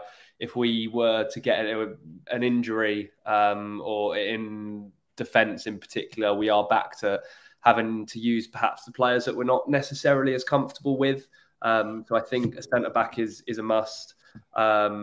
So we'll see what develops with that, because it's gone a bit quiet on that front, I think. I don't know about all of this Tosin stuff with Fulham and what's going on there. There seems to be the one that I've seen a lot recently, so I guess we will wait and see. I agree with what the others said about central midfield position. Happy enough if Højbjerg stays, but if we do sell him, then we need to bring in a replacement. We can't just be letting him sort of go and then not bring someone of a similar or better quality in. I mean, for me personally, you've got Sofiane Amrabat training on his own at Fiorentina. Man United seem to be stubborn when it comes to fronting the cash for him. He's a player I would love to see at Spurs. After watching him in detail in the World Cup during the winter, I think he would be perfect for the sort of football that Ange wants to play. Can't particularly see it happening. I think he will end up at United in the end, because I think he's available for quite cheap as well, something like 20-25 million, which is a bargain in my eyes. And if I'm Daniel Levy sitting there and seeing a player of that sort of standard for that cheap, I'd be wanting to go for that. And then we need to bring in another forward as well. Again, I think the consensus is perhaps sell before we can buy, which my views on that aren't particularly great, because I always feel like adding quality should be the priority, and then if you have to ship people to the side and have to sit out away from the squad because they won't go anywhere else, or we can't find a suitable place for them to go, then that should be the priority. But Dev said earlier about bringing in an established striker. I do agree with him on that point. My only thing with that is I don't think we will. Which is disappointing, because you think about adding a top class striker to this, and we've spoken about Richarlison anyway and our opinions on that anyway. But if you were to bring in a striker we know is going to score 15-20 goals in the season, that would be just exceptional, and the possibilities with a player like that in the squad would be fantastic. Trying not to think about Kane at the moment, because I just get it up. So they're Giftorb and Brennan Johnson. They're sort of the two big names it looks like we're potentially going to move for by the end of the window. I'd be happy with either of them. My viewpoint on the whole thing is, if Ange wants a player, then I'll get behind it. Don't care who it is, to be honest. If Ange has noted him and decided that he will suit his brand of football and make us better, then I'm all for it. Even if we do have to pay 40-50 million for Forrest's Johnson, then I'll get over the price tag eventually. It's not my money anyway, but he's someone that could come into the team and add a little bit of something, whether it be as a winger, whether it is through the centre. I can't necessarily see that, but yeah, there is work certainly still to be done. And then to come on to the big one, silverware, and I'll recycle my answer that I give to people every single year. Absolutely, we can win something this year. I'm still nursing the heartbreak over recent years with the Carabao Cup final against City and the Champions League final and stuff like that. But I feel more confident these days, and from what I've seen so far, that if we were to get to a final, I'd have a bit more faith in us going out there and really taking the game by the scruff of the neck and just getting it over the line. I think, to be fair, regardless of who's in charge at the club, when we eventually do get to another final, we're playing for that silverware, it's still going to be a scrappy, cagey 90 minutes until we get over the line and do win something. I think that's just going to be the case until we end that sort of drought. But yes, I do think we'll win it. I'm not going to be picky. I'll take the Carabao Cup or the FA Cup. I do not care which one. I think the Carabao Cup, because it's earlier, would be a fantastic opportunity if we can get through the first couple of rounds. All of a sudden, you're getting towards the quarterfinals by Christmas time and at the start of the new year. So that one excites me, and the FA Cup is a long process that is difficult to sort of think about until it really starts later in the season. But yeah, I can see it, I can picture it. It would be our luck to win something the season that Kane goes, but I'm not going to feel sorry for him if we do. I look forward to the day that it happens, that we beat Arsenal in the final of the Carabao Cup in the new year and get that one over the line. So yeah, fingers crossed. Wouldn't that be nice? I'll tell you what, I don't know why people water down the Carabao Cup, because teams like Manchester City, of course, take it extremely seriously. It's a domestic cup, and I would love to see Spurs win it again. And I think, like you, Mitch, I picture Spurs winning it every year. That's probably why I'm so disappointed year after year, because I picture it and it just doesn't happen. Mitch, you've been an absolutely wonderful guest. You've been a wonderful panel, actually, today. I've really, really enjoyed this chat with you. Mitch, please tell everyone where they can find you on social media, what you're up to at the moment, and yeah. Yeah, so I'm just over on X these days, or Twitter. Still can't get my head around calling it X. I don't particularly like it, but, needs must. Just at Mitch_Fretton if you fancy following along.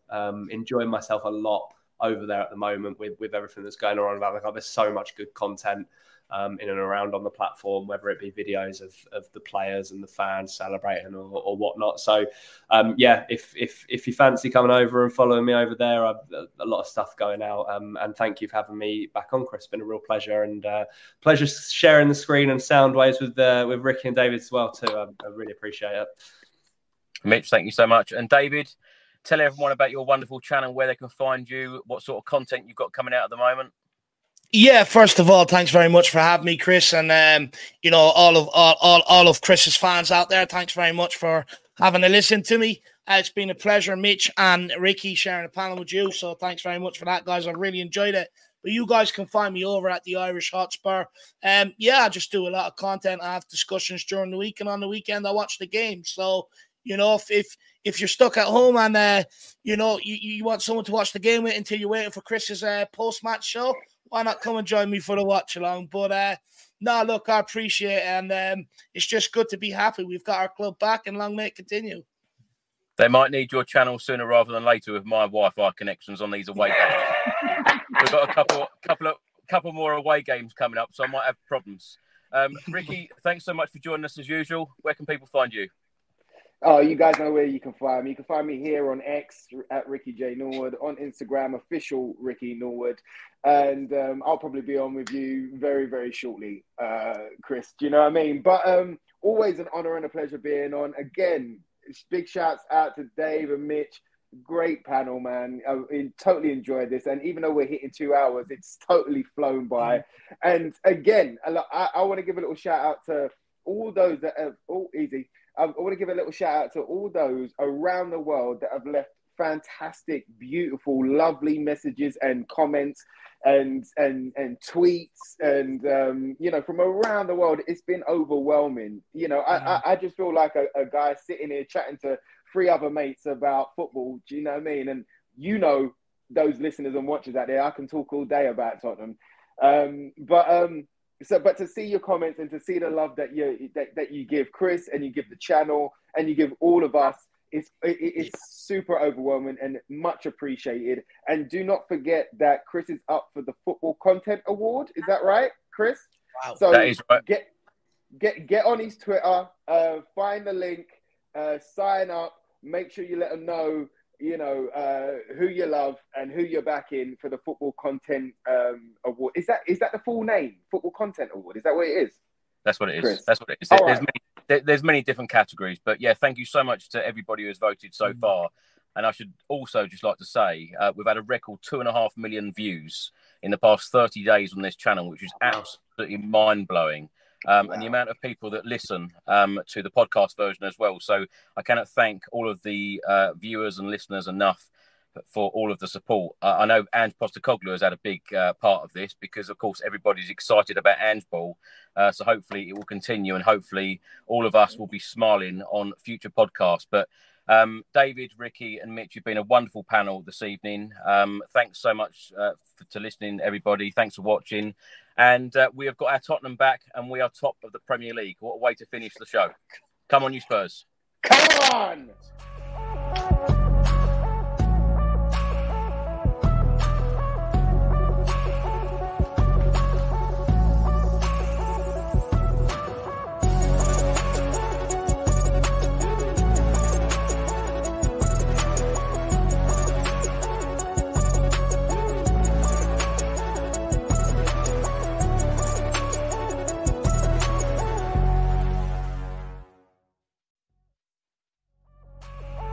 The TalkSport Fan Network is proudly teaming up with Free for Mental Health Awareness Week this year.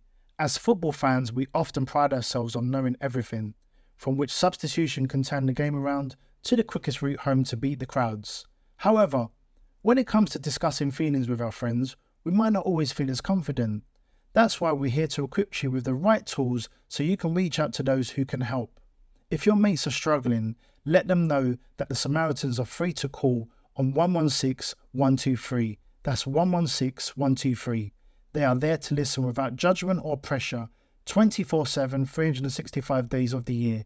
Let's all take a moment to talk more than football. Away days are great, but there's nothing quite like playing at home. The same goes for McDonald's. Maximise your home ground advantage with McDelivery. Order now on the McDonald's app. At participating restaurants, 18 plus serving times, delivery fee and terms apply. See mcdonalds.com.